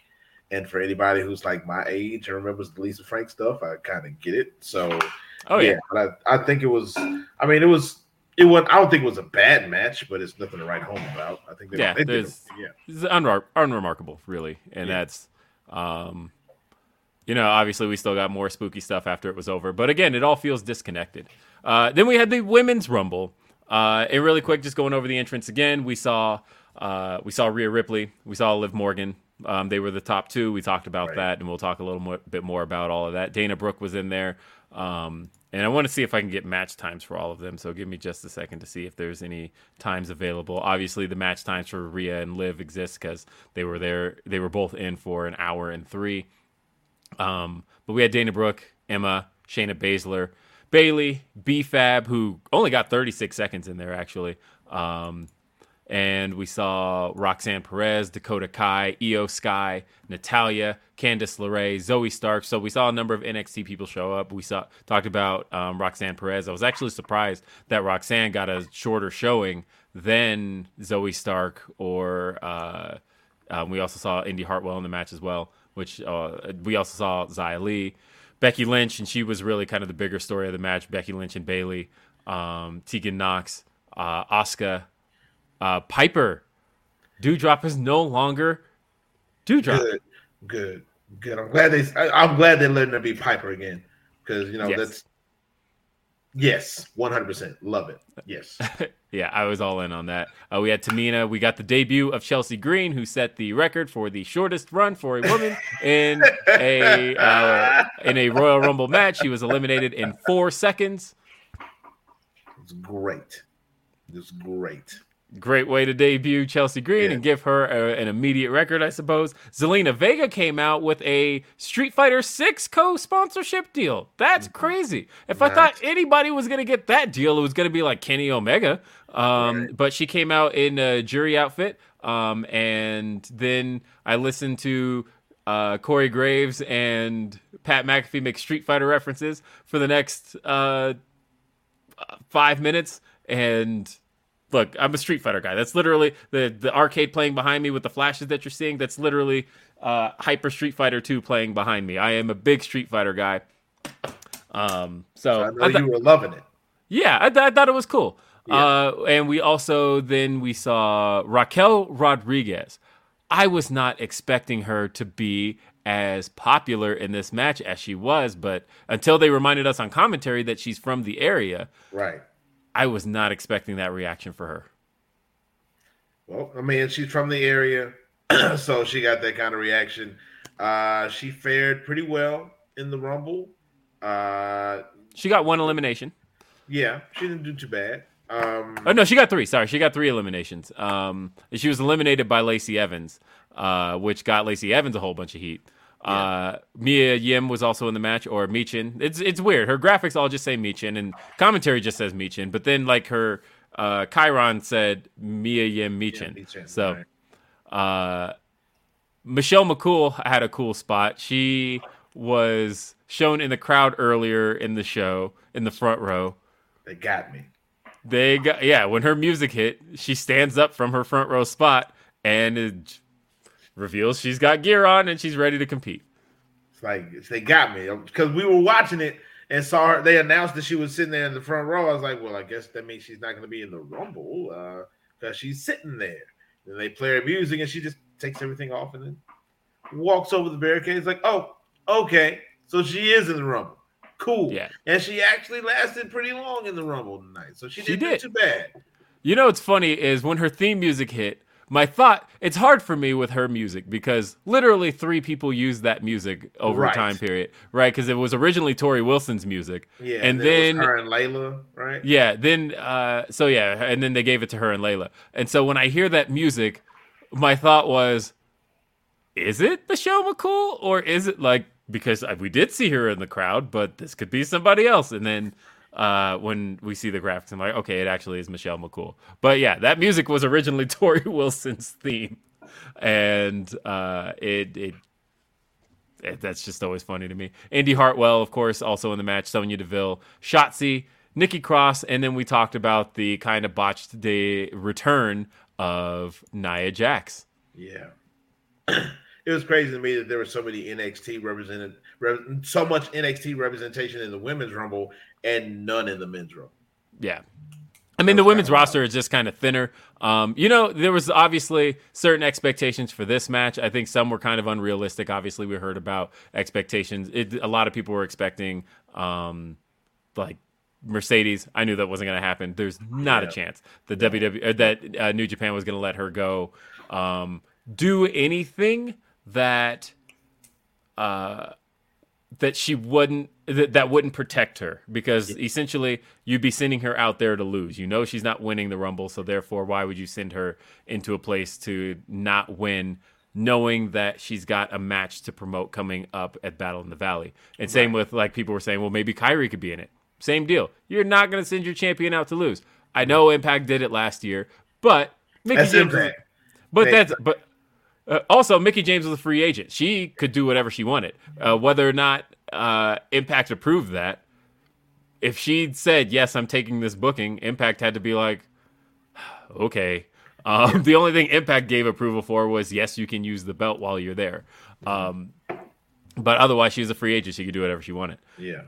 But either way, the big one that people were kind of surprised by, and I think she was trying to tell us, because I saw her tweets, and I even said to Reg and Phil in our group chat that I was like, the way Naomi's tweeting right now, if I didn't know any better, I don't think she's in the Rumble. Yeah. And those are my exact words to those guys. And she didn't lie to us. Lo and behold, she was not in it. Yeah. Matter of fact, I didn't realize. I mean, I have realized it. I've seen it for a minute, but until you actually watch a Royal Rumble, I did not fully gather how much of a black women's deficit there is in WWE until I realized B-Fab was the only black woman in the match, and she was in it for 30 seconds. Yeah. And when I saw that, I thought that it's just a big contrast from a year ago, where you felt a good amount of representation, and right now, just across the board, it's really just Bianca. Bianca and B-Fab, that's about it on the main roster. Well, and that's what I'm saying though, is that B-Fab, B-Fab's not really positioned too much as a wrestler. No. The fact that she only got 30 seconds in this spot, and otherwise she hasn't had very many TV matches. As far as the competitors on screen, it's Bianca. Right. That was something that I didn't really give a whole lot of thought to until I was watching this match and seeing it play out in front of me. So the finishing sequence was phenomenal. Outstanding. I thought this was one of the best finishing sequences I had really ever seen. And honestly, those 2 eliminations that Rhea Ripley gets in the end, eliminating Asuka, who came in with, as we talked about, she brought back the Kana look. She had new music, which, sad day, it's another RIP to another CFO's theme. So disappointed. Yes. So disappointed. Just erasing them, and they had the best themes. Yeah, but at the same time, it was a cool moment. But yeah, when she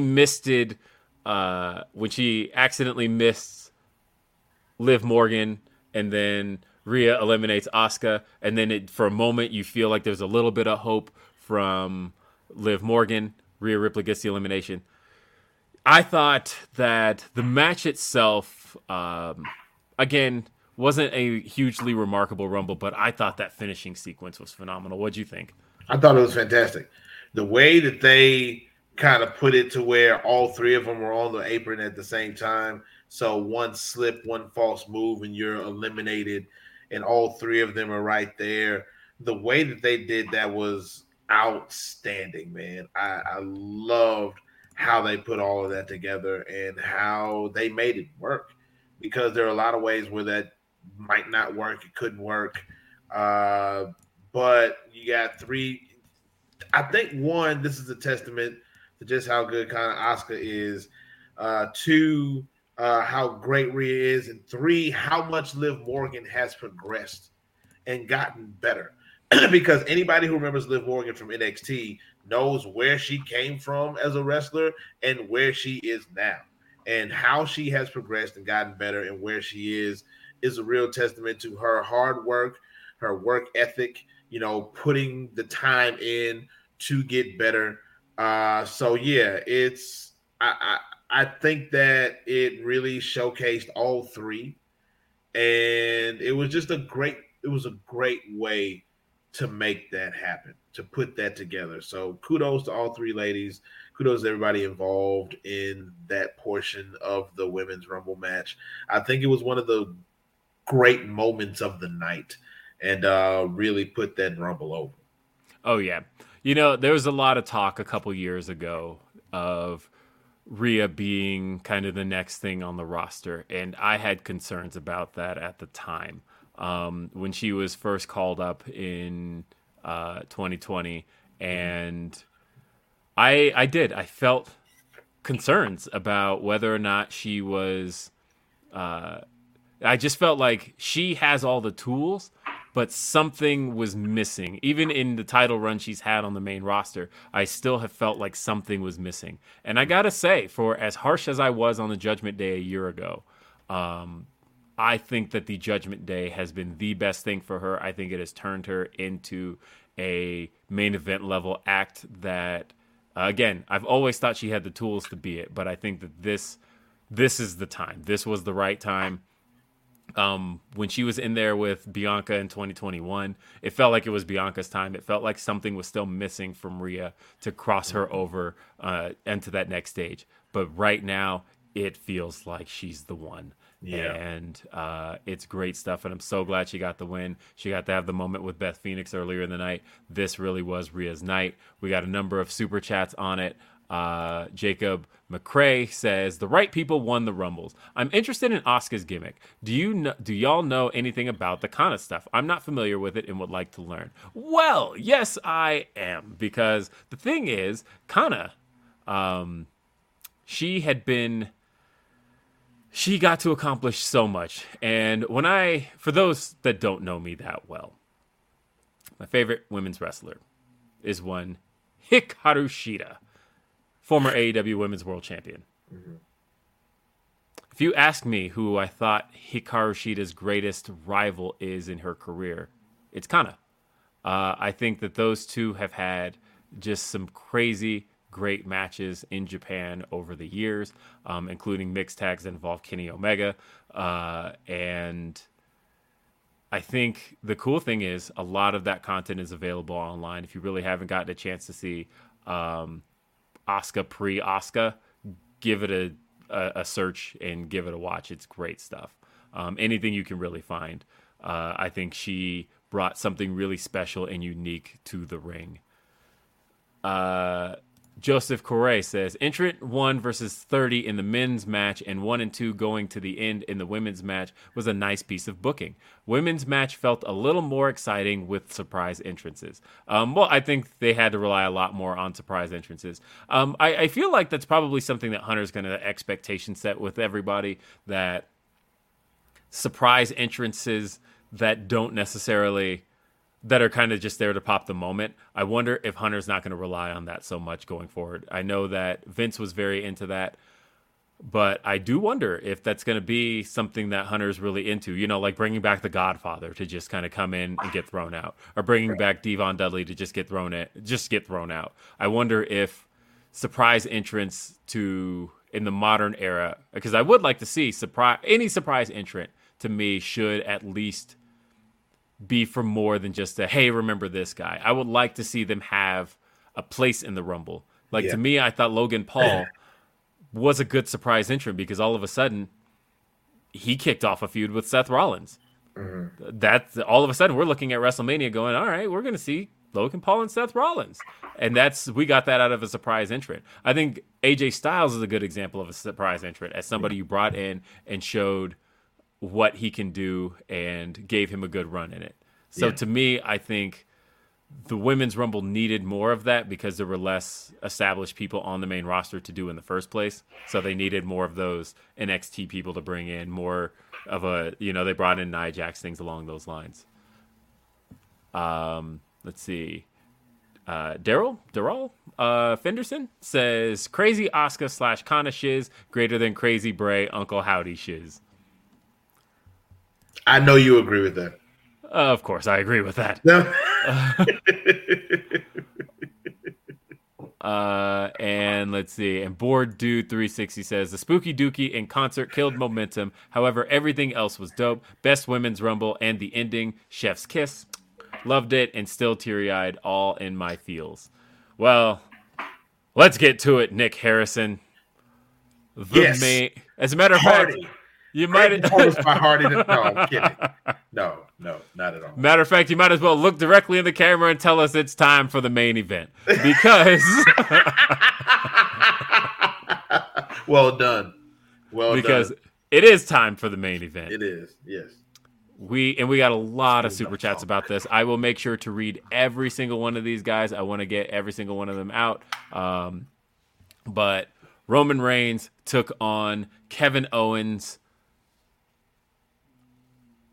To be honest, I don't even remember the match at this point, and it's not even that be for any bad reasons. It's because that angle to take us out of the show supersedes all of it. It supersedes everything. That was just a means to an end to get to that.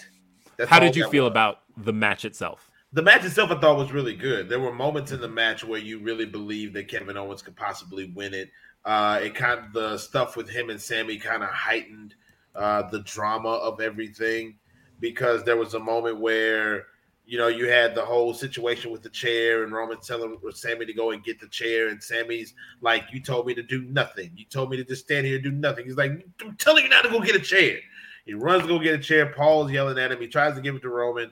And then it ends up with Kevin Owens getting his stuff in and almost getting the 3 count on Roman, and it made it believable, man. It made it seem like everything was going to go. But then how the match ended, leading into all of the action after the match, with the brutality towards Kevin Owens and the look on Sammy's face watching all of this stuff happen, it all just the match, I think, was good, with it being the millionth match that Kevin Owens and Roman Reigns have had against each other in a world title situation.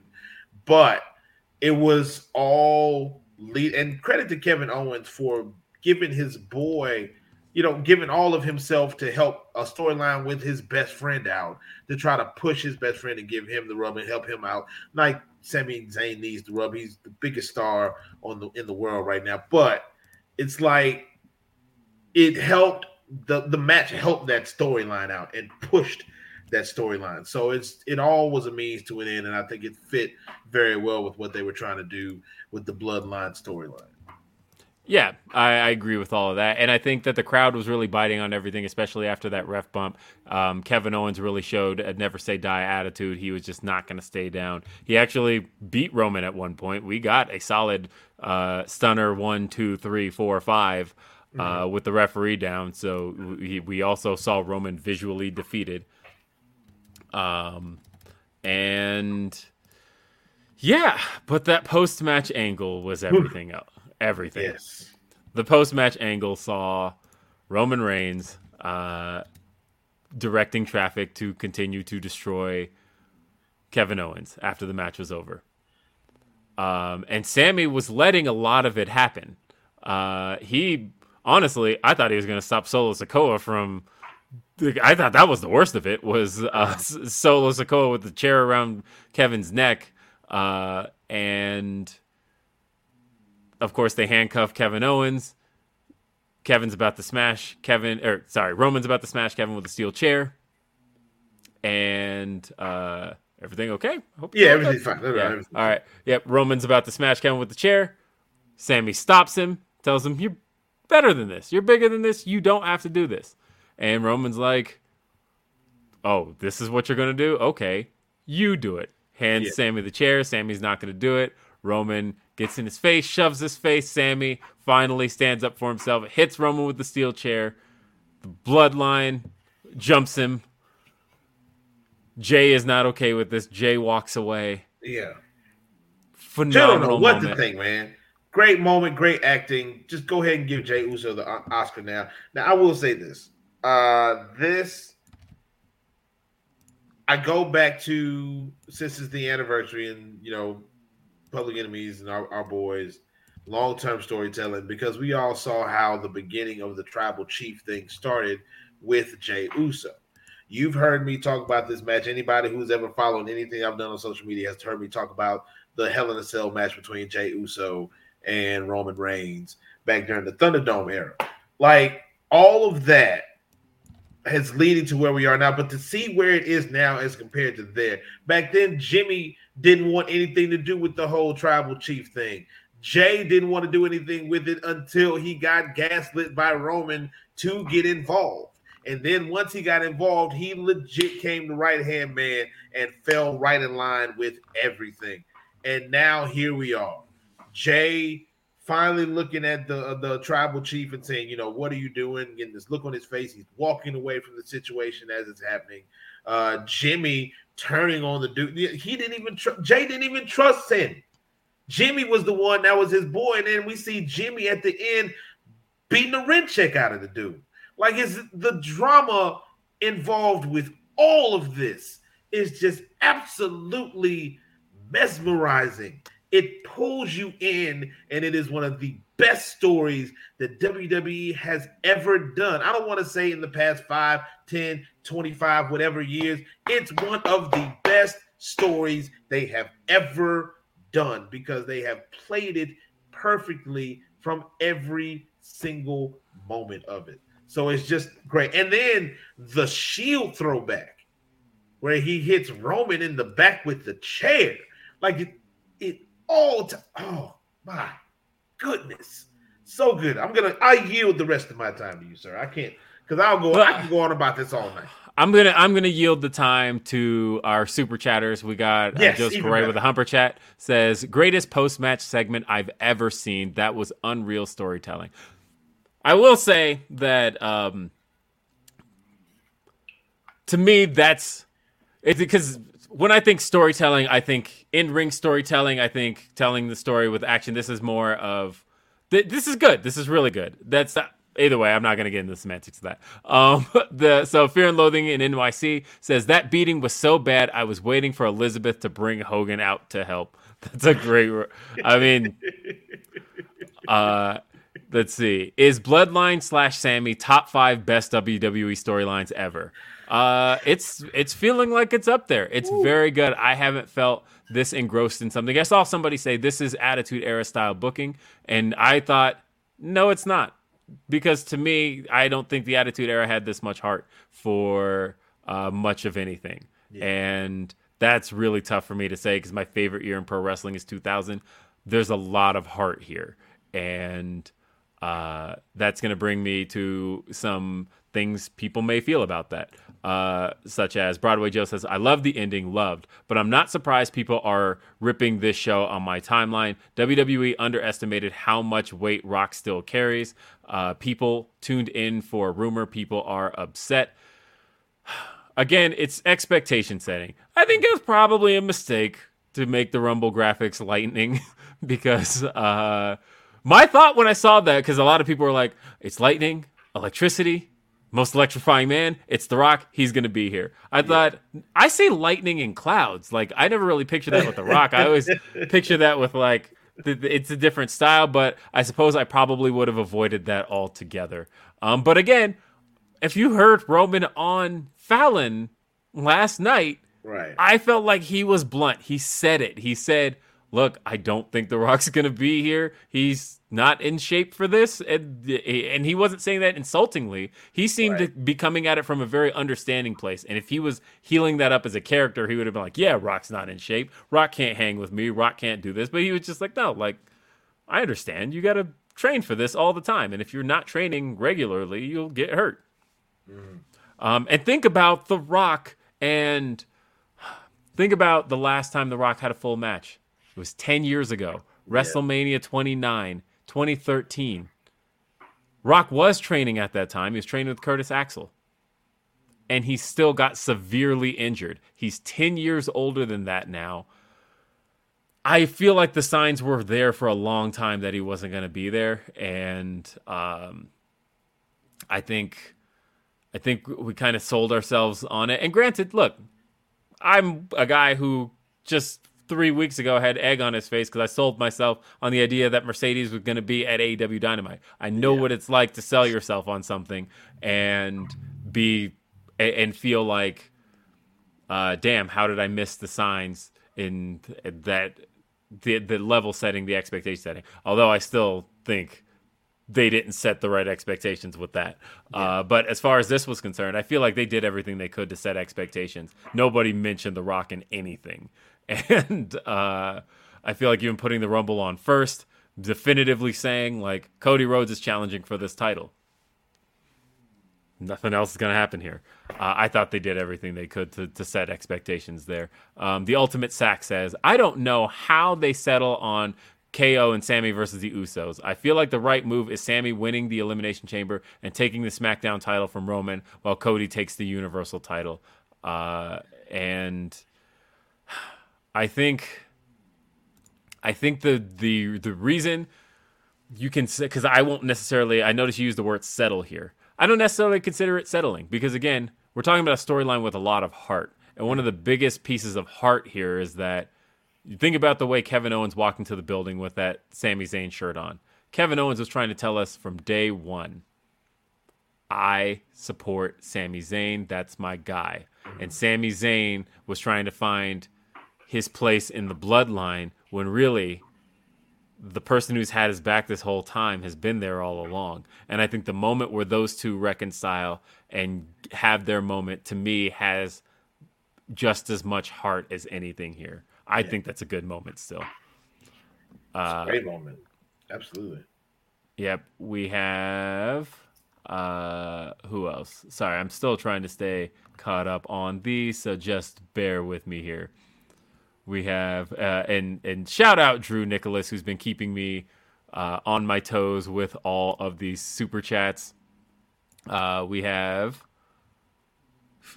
Broadway Joe says, Jay walking out keeps the dream of Sammy and Roman alive. Triple H is cruel. I mean, I think they'll do it in Montreal. I don't know what the Elimination Chamber is going to be for. I don't know if it's for a title or anything. That could be, hell, you could do they've done it before. You could do Elimination Chamber for the Intercontinental title. Have, really give Gunther a big moment. Right. And make the main event about Sami Zayn and Roman Reigns in Sammy's hometown. Let's see. And we have Abhinav says, I think Jay might get The Rock involved now.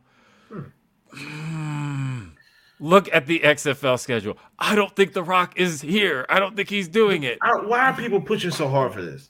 Like, why are people pushing so hard for this? There are people pushing so hard for The Rock, and they've been doing this for like the past 2 years, like almost as long as Roman's title reign has been. They've been pushing for a match against The Rock at WrestleMania. Y'all, The Rock ain't coming back. Not anytime soon. Rock don't want to come back anytime soon. He's got bigger fish to fry. He's got a million movies that he's making. He's one of the biggest stars in the world. He doesn't have to come back if he doesn't want to. And he's not going to come back unless he wants to. And I don't think he wants to right now.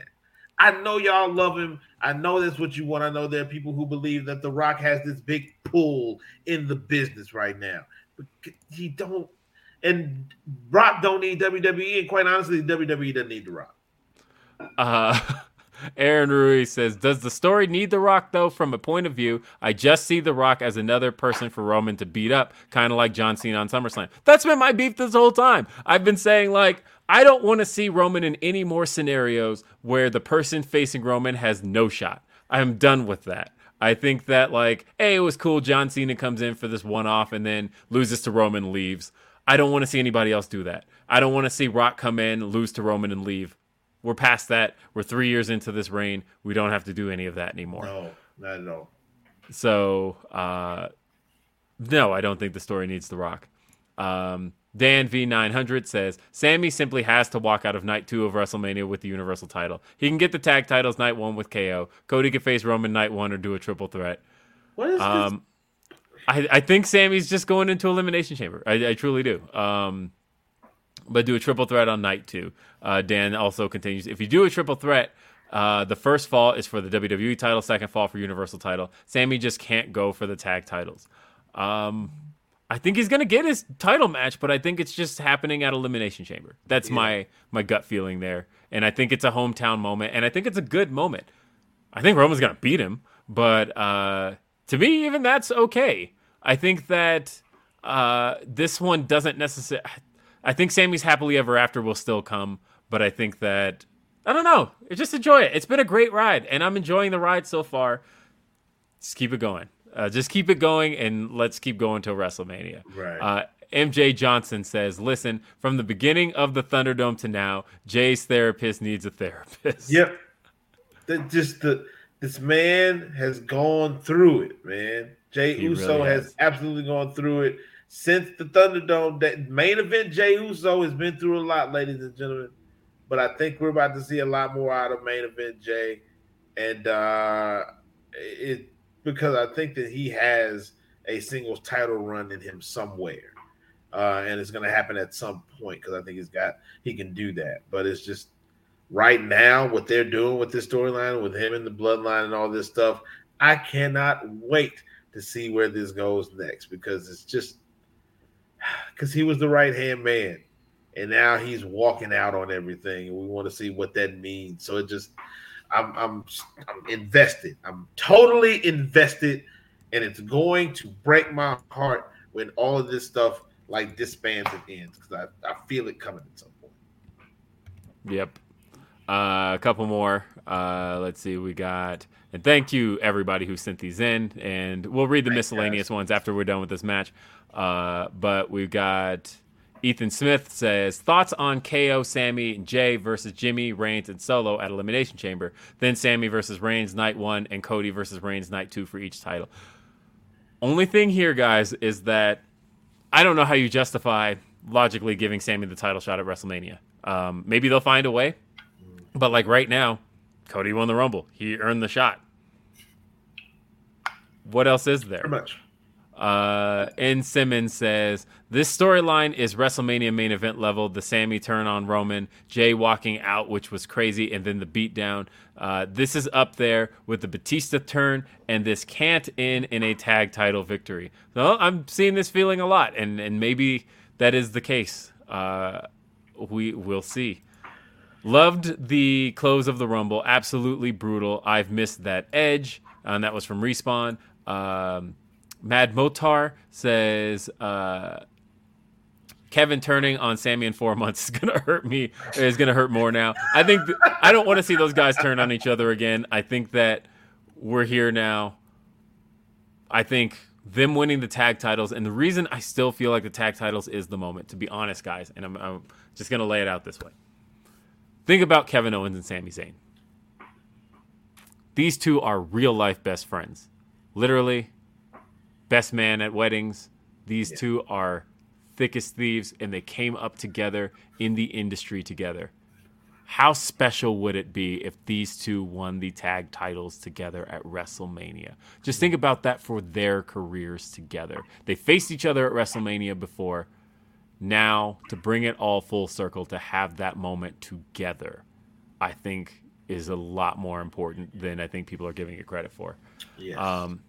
Let's see. We've got Jay Haller says, Seth Rollins points, hey, I've seen this one before. And Orion Bid 666 says, Will, Professor, I shed a tear. Poor Sammy. Poor Jay. Yeah. And thank you guys for all of the thoughts. Really quick, I want to go for Izzy here said, Cody and Gunther was the best final two since Taker HBK. That's high praise, man. High praise. I mean, they were very good praise. together. Yeah.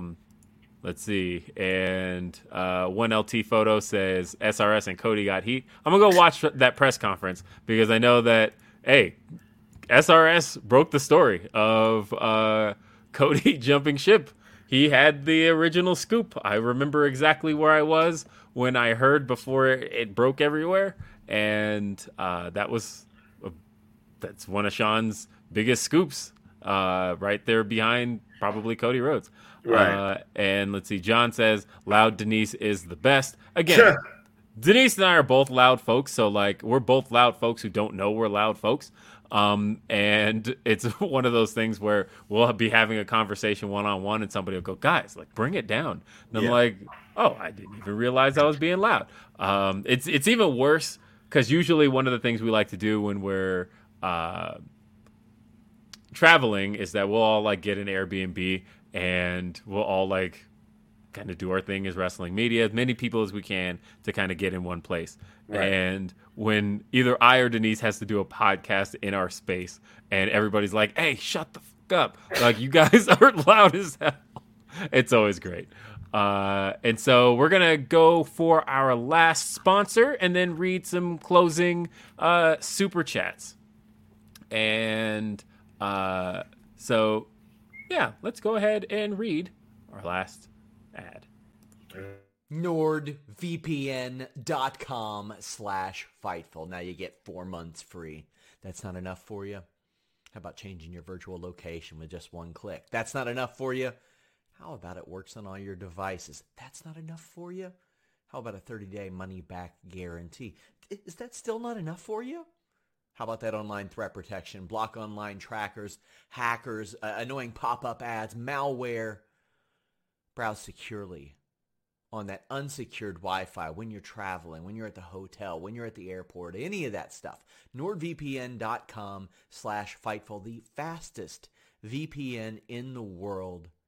You can subscribe to overseas services, get pay-per-views much more affordably than here in the States or wherever you are, really. NordVPN.com/Fightful. 4 free months, 30-day money-back guarantee. Head over there. Check it out.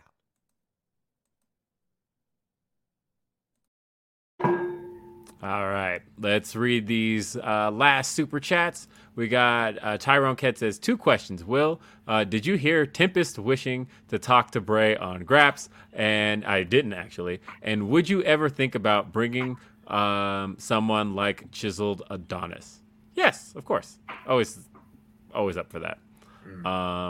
See, this is for Professor Nick yelling shit. You're welcome. Got this one from Izzy. Says, just want to say Will's beard and hair always on point. You know what? I can't take credit for that. That goes to Mr. Jelani Mills. He's been my barber for the last 10 years and owns his own shop, creates a phenomenal environment. People in there are wrestling fans. Every time I walk in, everybody wants the latest scoops. And they're like, we know you talked to Sean Ross Sapp.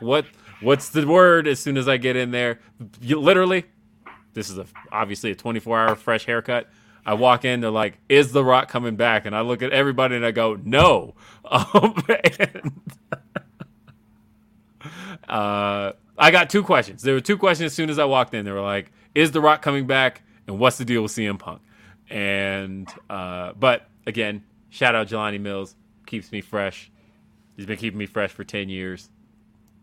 And he's the best at what he does.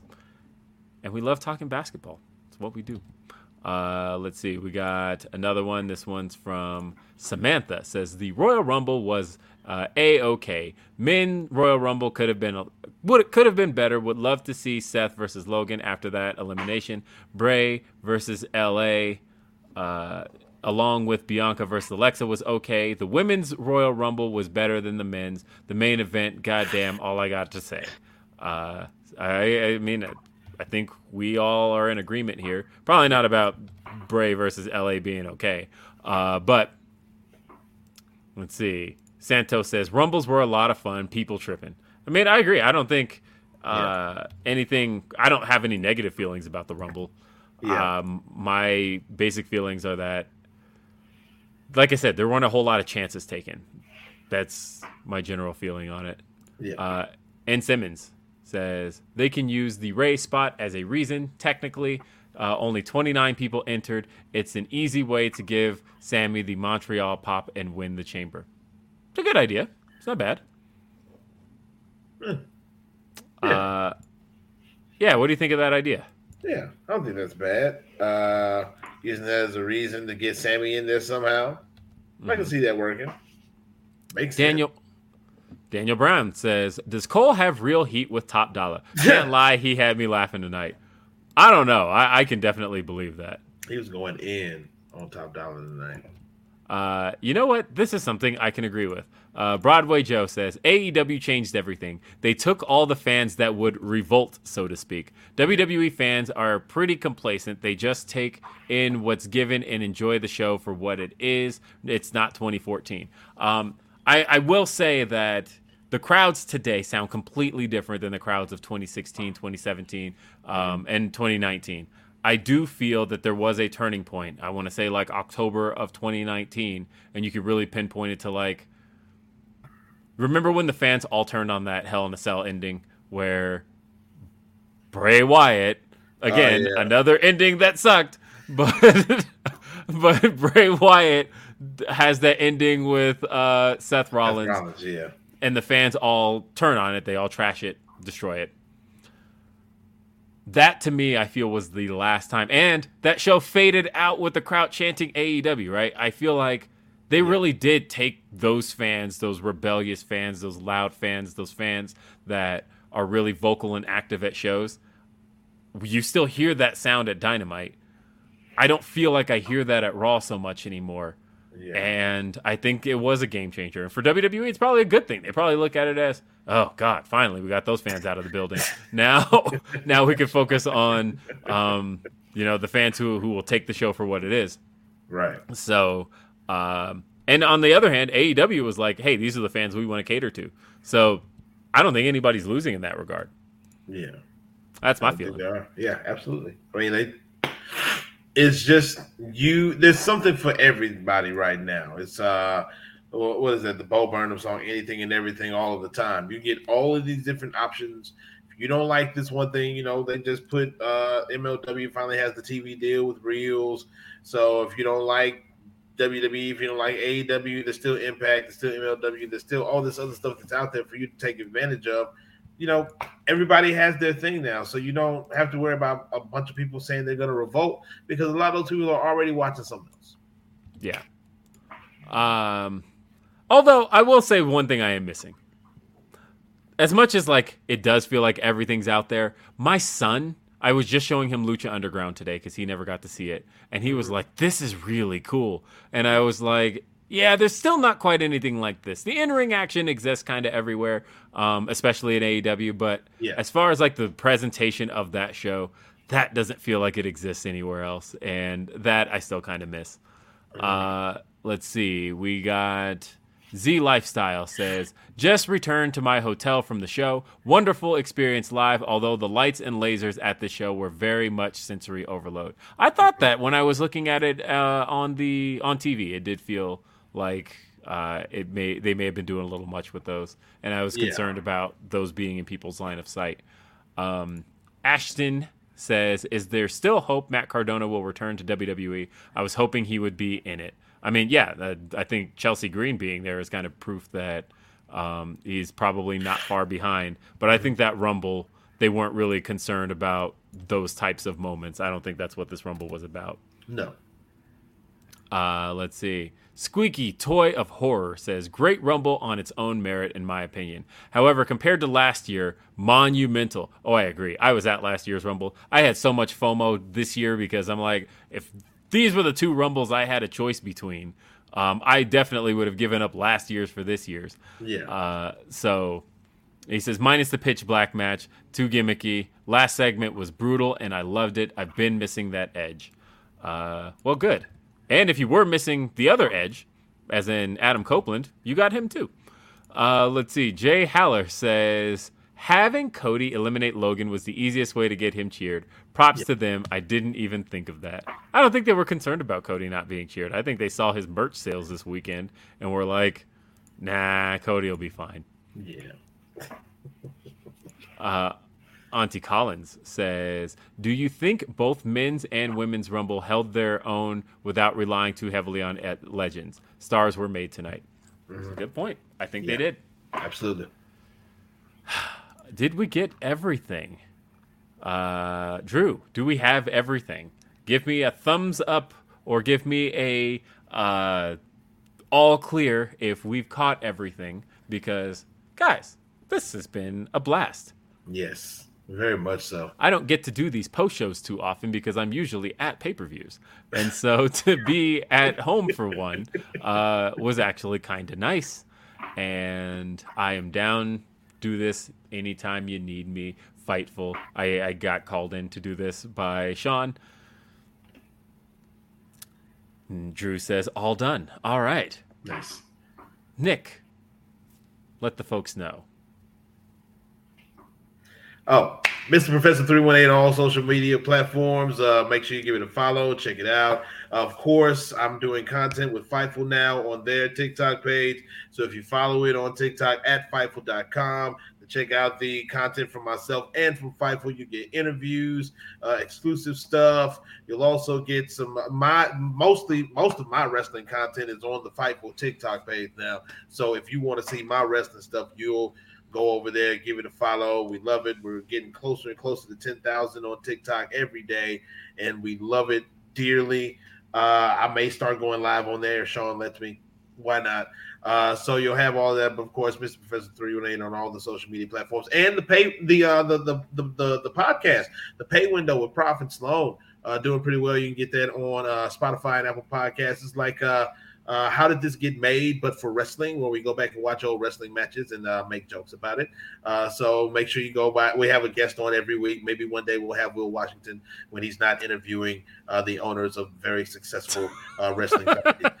So just make sure you go and like and subscribe and all of that. And if nobody told you today you are loved, you're appreciated, you're important, you're more than enough exactly as you are, and always will be great. Oh, the official Nick Harrison We Rock Together t-shirts. You can go to my link tree on the bio of all of my all of my bios. Go to the link tree. The very first link is for that t-shirt. It promotes unity through music, and we'd love for you to grab one. So yeah, all of that. I've had a blast, man. It's been a lot of fun. I'm always at home. I never go to the pay-per-views. So if you guys want me to do this stuff, just let me know. I'm always at home for these things. Of course. And hey, if you guys haven't gotten enough, 10 hours from now, youtube.com/Denise Salcedo will be talking about the best and worst of the wrestling week. Join us. We'll be there. It's after the week. And yeah, it's going to be a fun time. One of my favorite shows to do of the week. Actually, all my shows are my favorites. Are you kidding me? You can find me. I do Day After Dynamite. It airs every Thursday, youtube.com/Fightful. I also do Grapsody. It's every Saturday at noon Eastern, 9 a.m. Pacific, and that is at youtube.com/Fightful as well. Always doing content.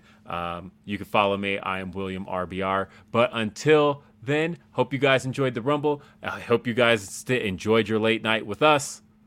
Until next time, folks. See you next time. Have a great day. Peace. Enjoy all your favorite sports like never before at BetMGM. Sign up using code CHAMPION and receive up to $1,500 back in bonus bets if you don't win your first bet. When you register with BetMGM, you'll get instant access to a variety of parlay selection features, live betting options, and the best daily promotions in the business. And with BetMGM at your fingertips, every play and every game matters more than ever. Remember to use code CHAMPION and receive up to $1,500 back in bonus bets if you don't win your first bet. Place your money line, prop, or parlay bets with the king of sportsbooks today. BetMGM and GameSense remind you to play responsibly. See BetMGM.com for terms. 21 plus only. Virginia only. New customer offer. Subject to eligibility requirements. Rewards are non-withdrawable bonus bets that expire in 7 days. Gambling problem? Call 1-800-GAMBLER. Promotional offer not available in Washington, D.C. Everybody in your crew identifies as either Big Mac Burger, McNuggets, or McCrispy Sandwich. But you're the Filet-O-Fish Sandwich all day. That crispy fish, that savory tartar sauce, that melty cheese, that pillowy bun. Yeah, you get it. Every time. And if you love the Filet-O-Fish, right now you can catch 2 of the classics you love for just $6. Limited time only. Price and participation may vary. Cannot be combined with any other offer. Single item at regular price. Ba-da-ba-ba-ba.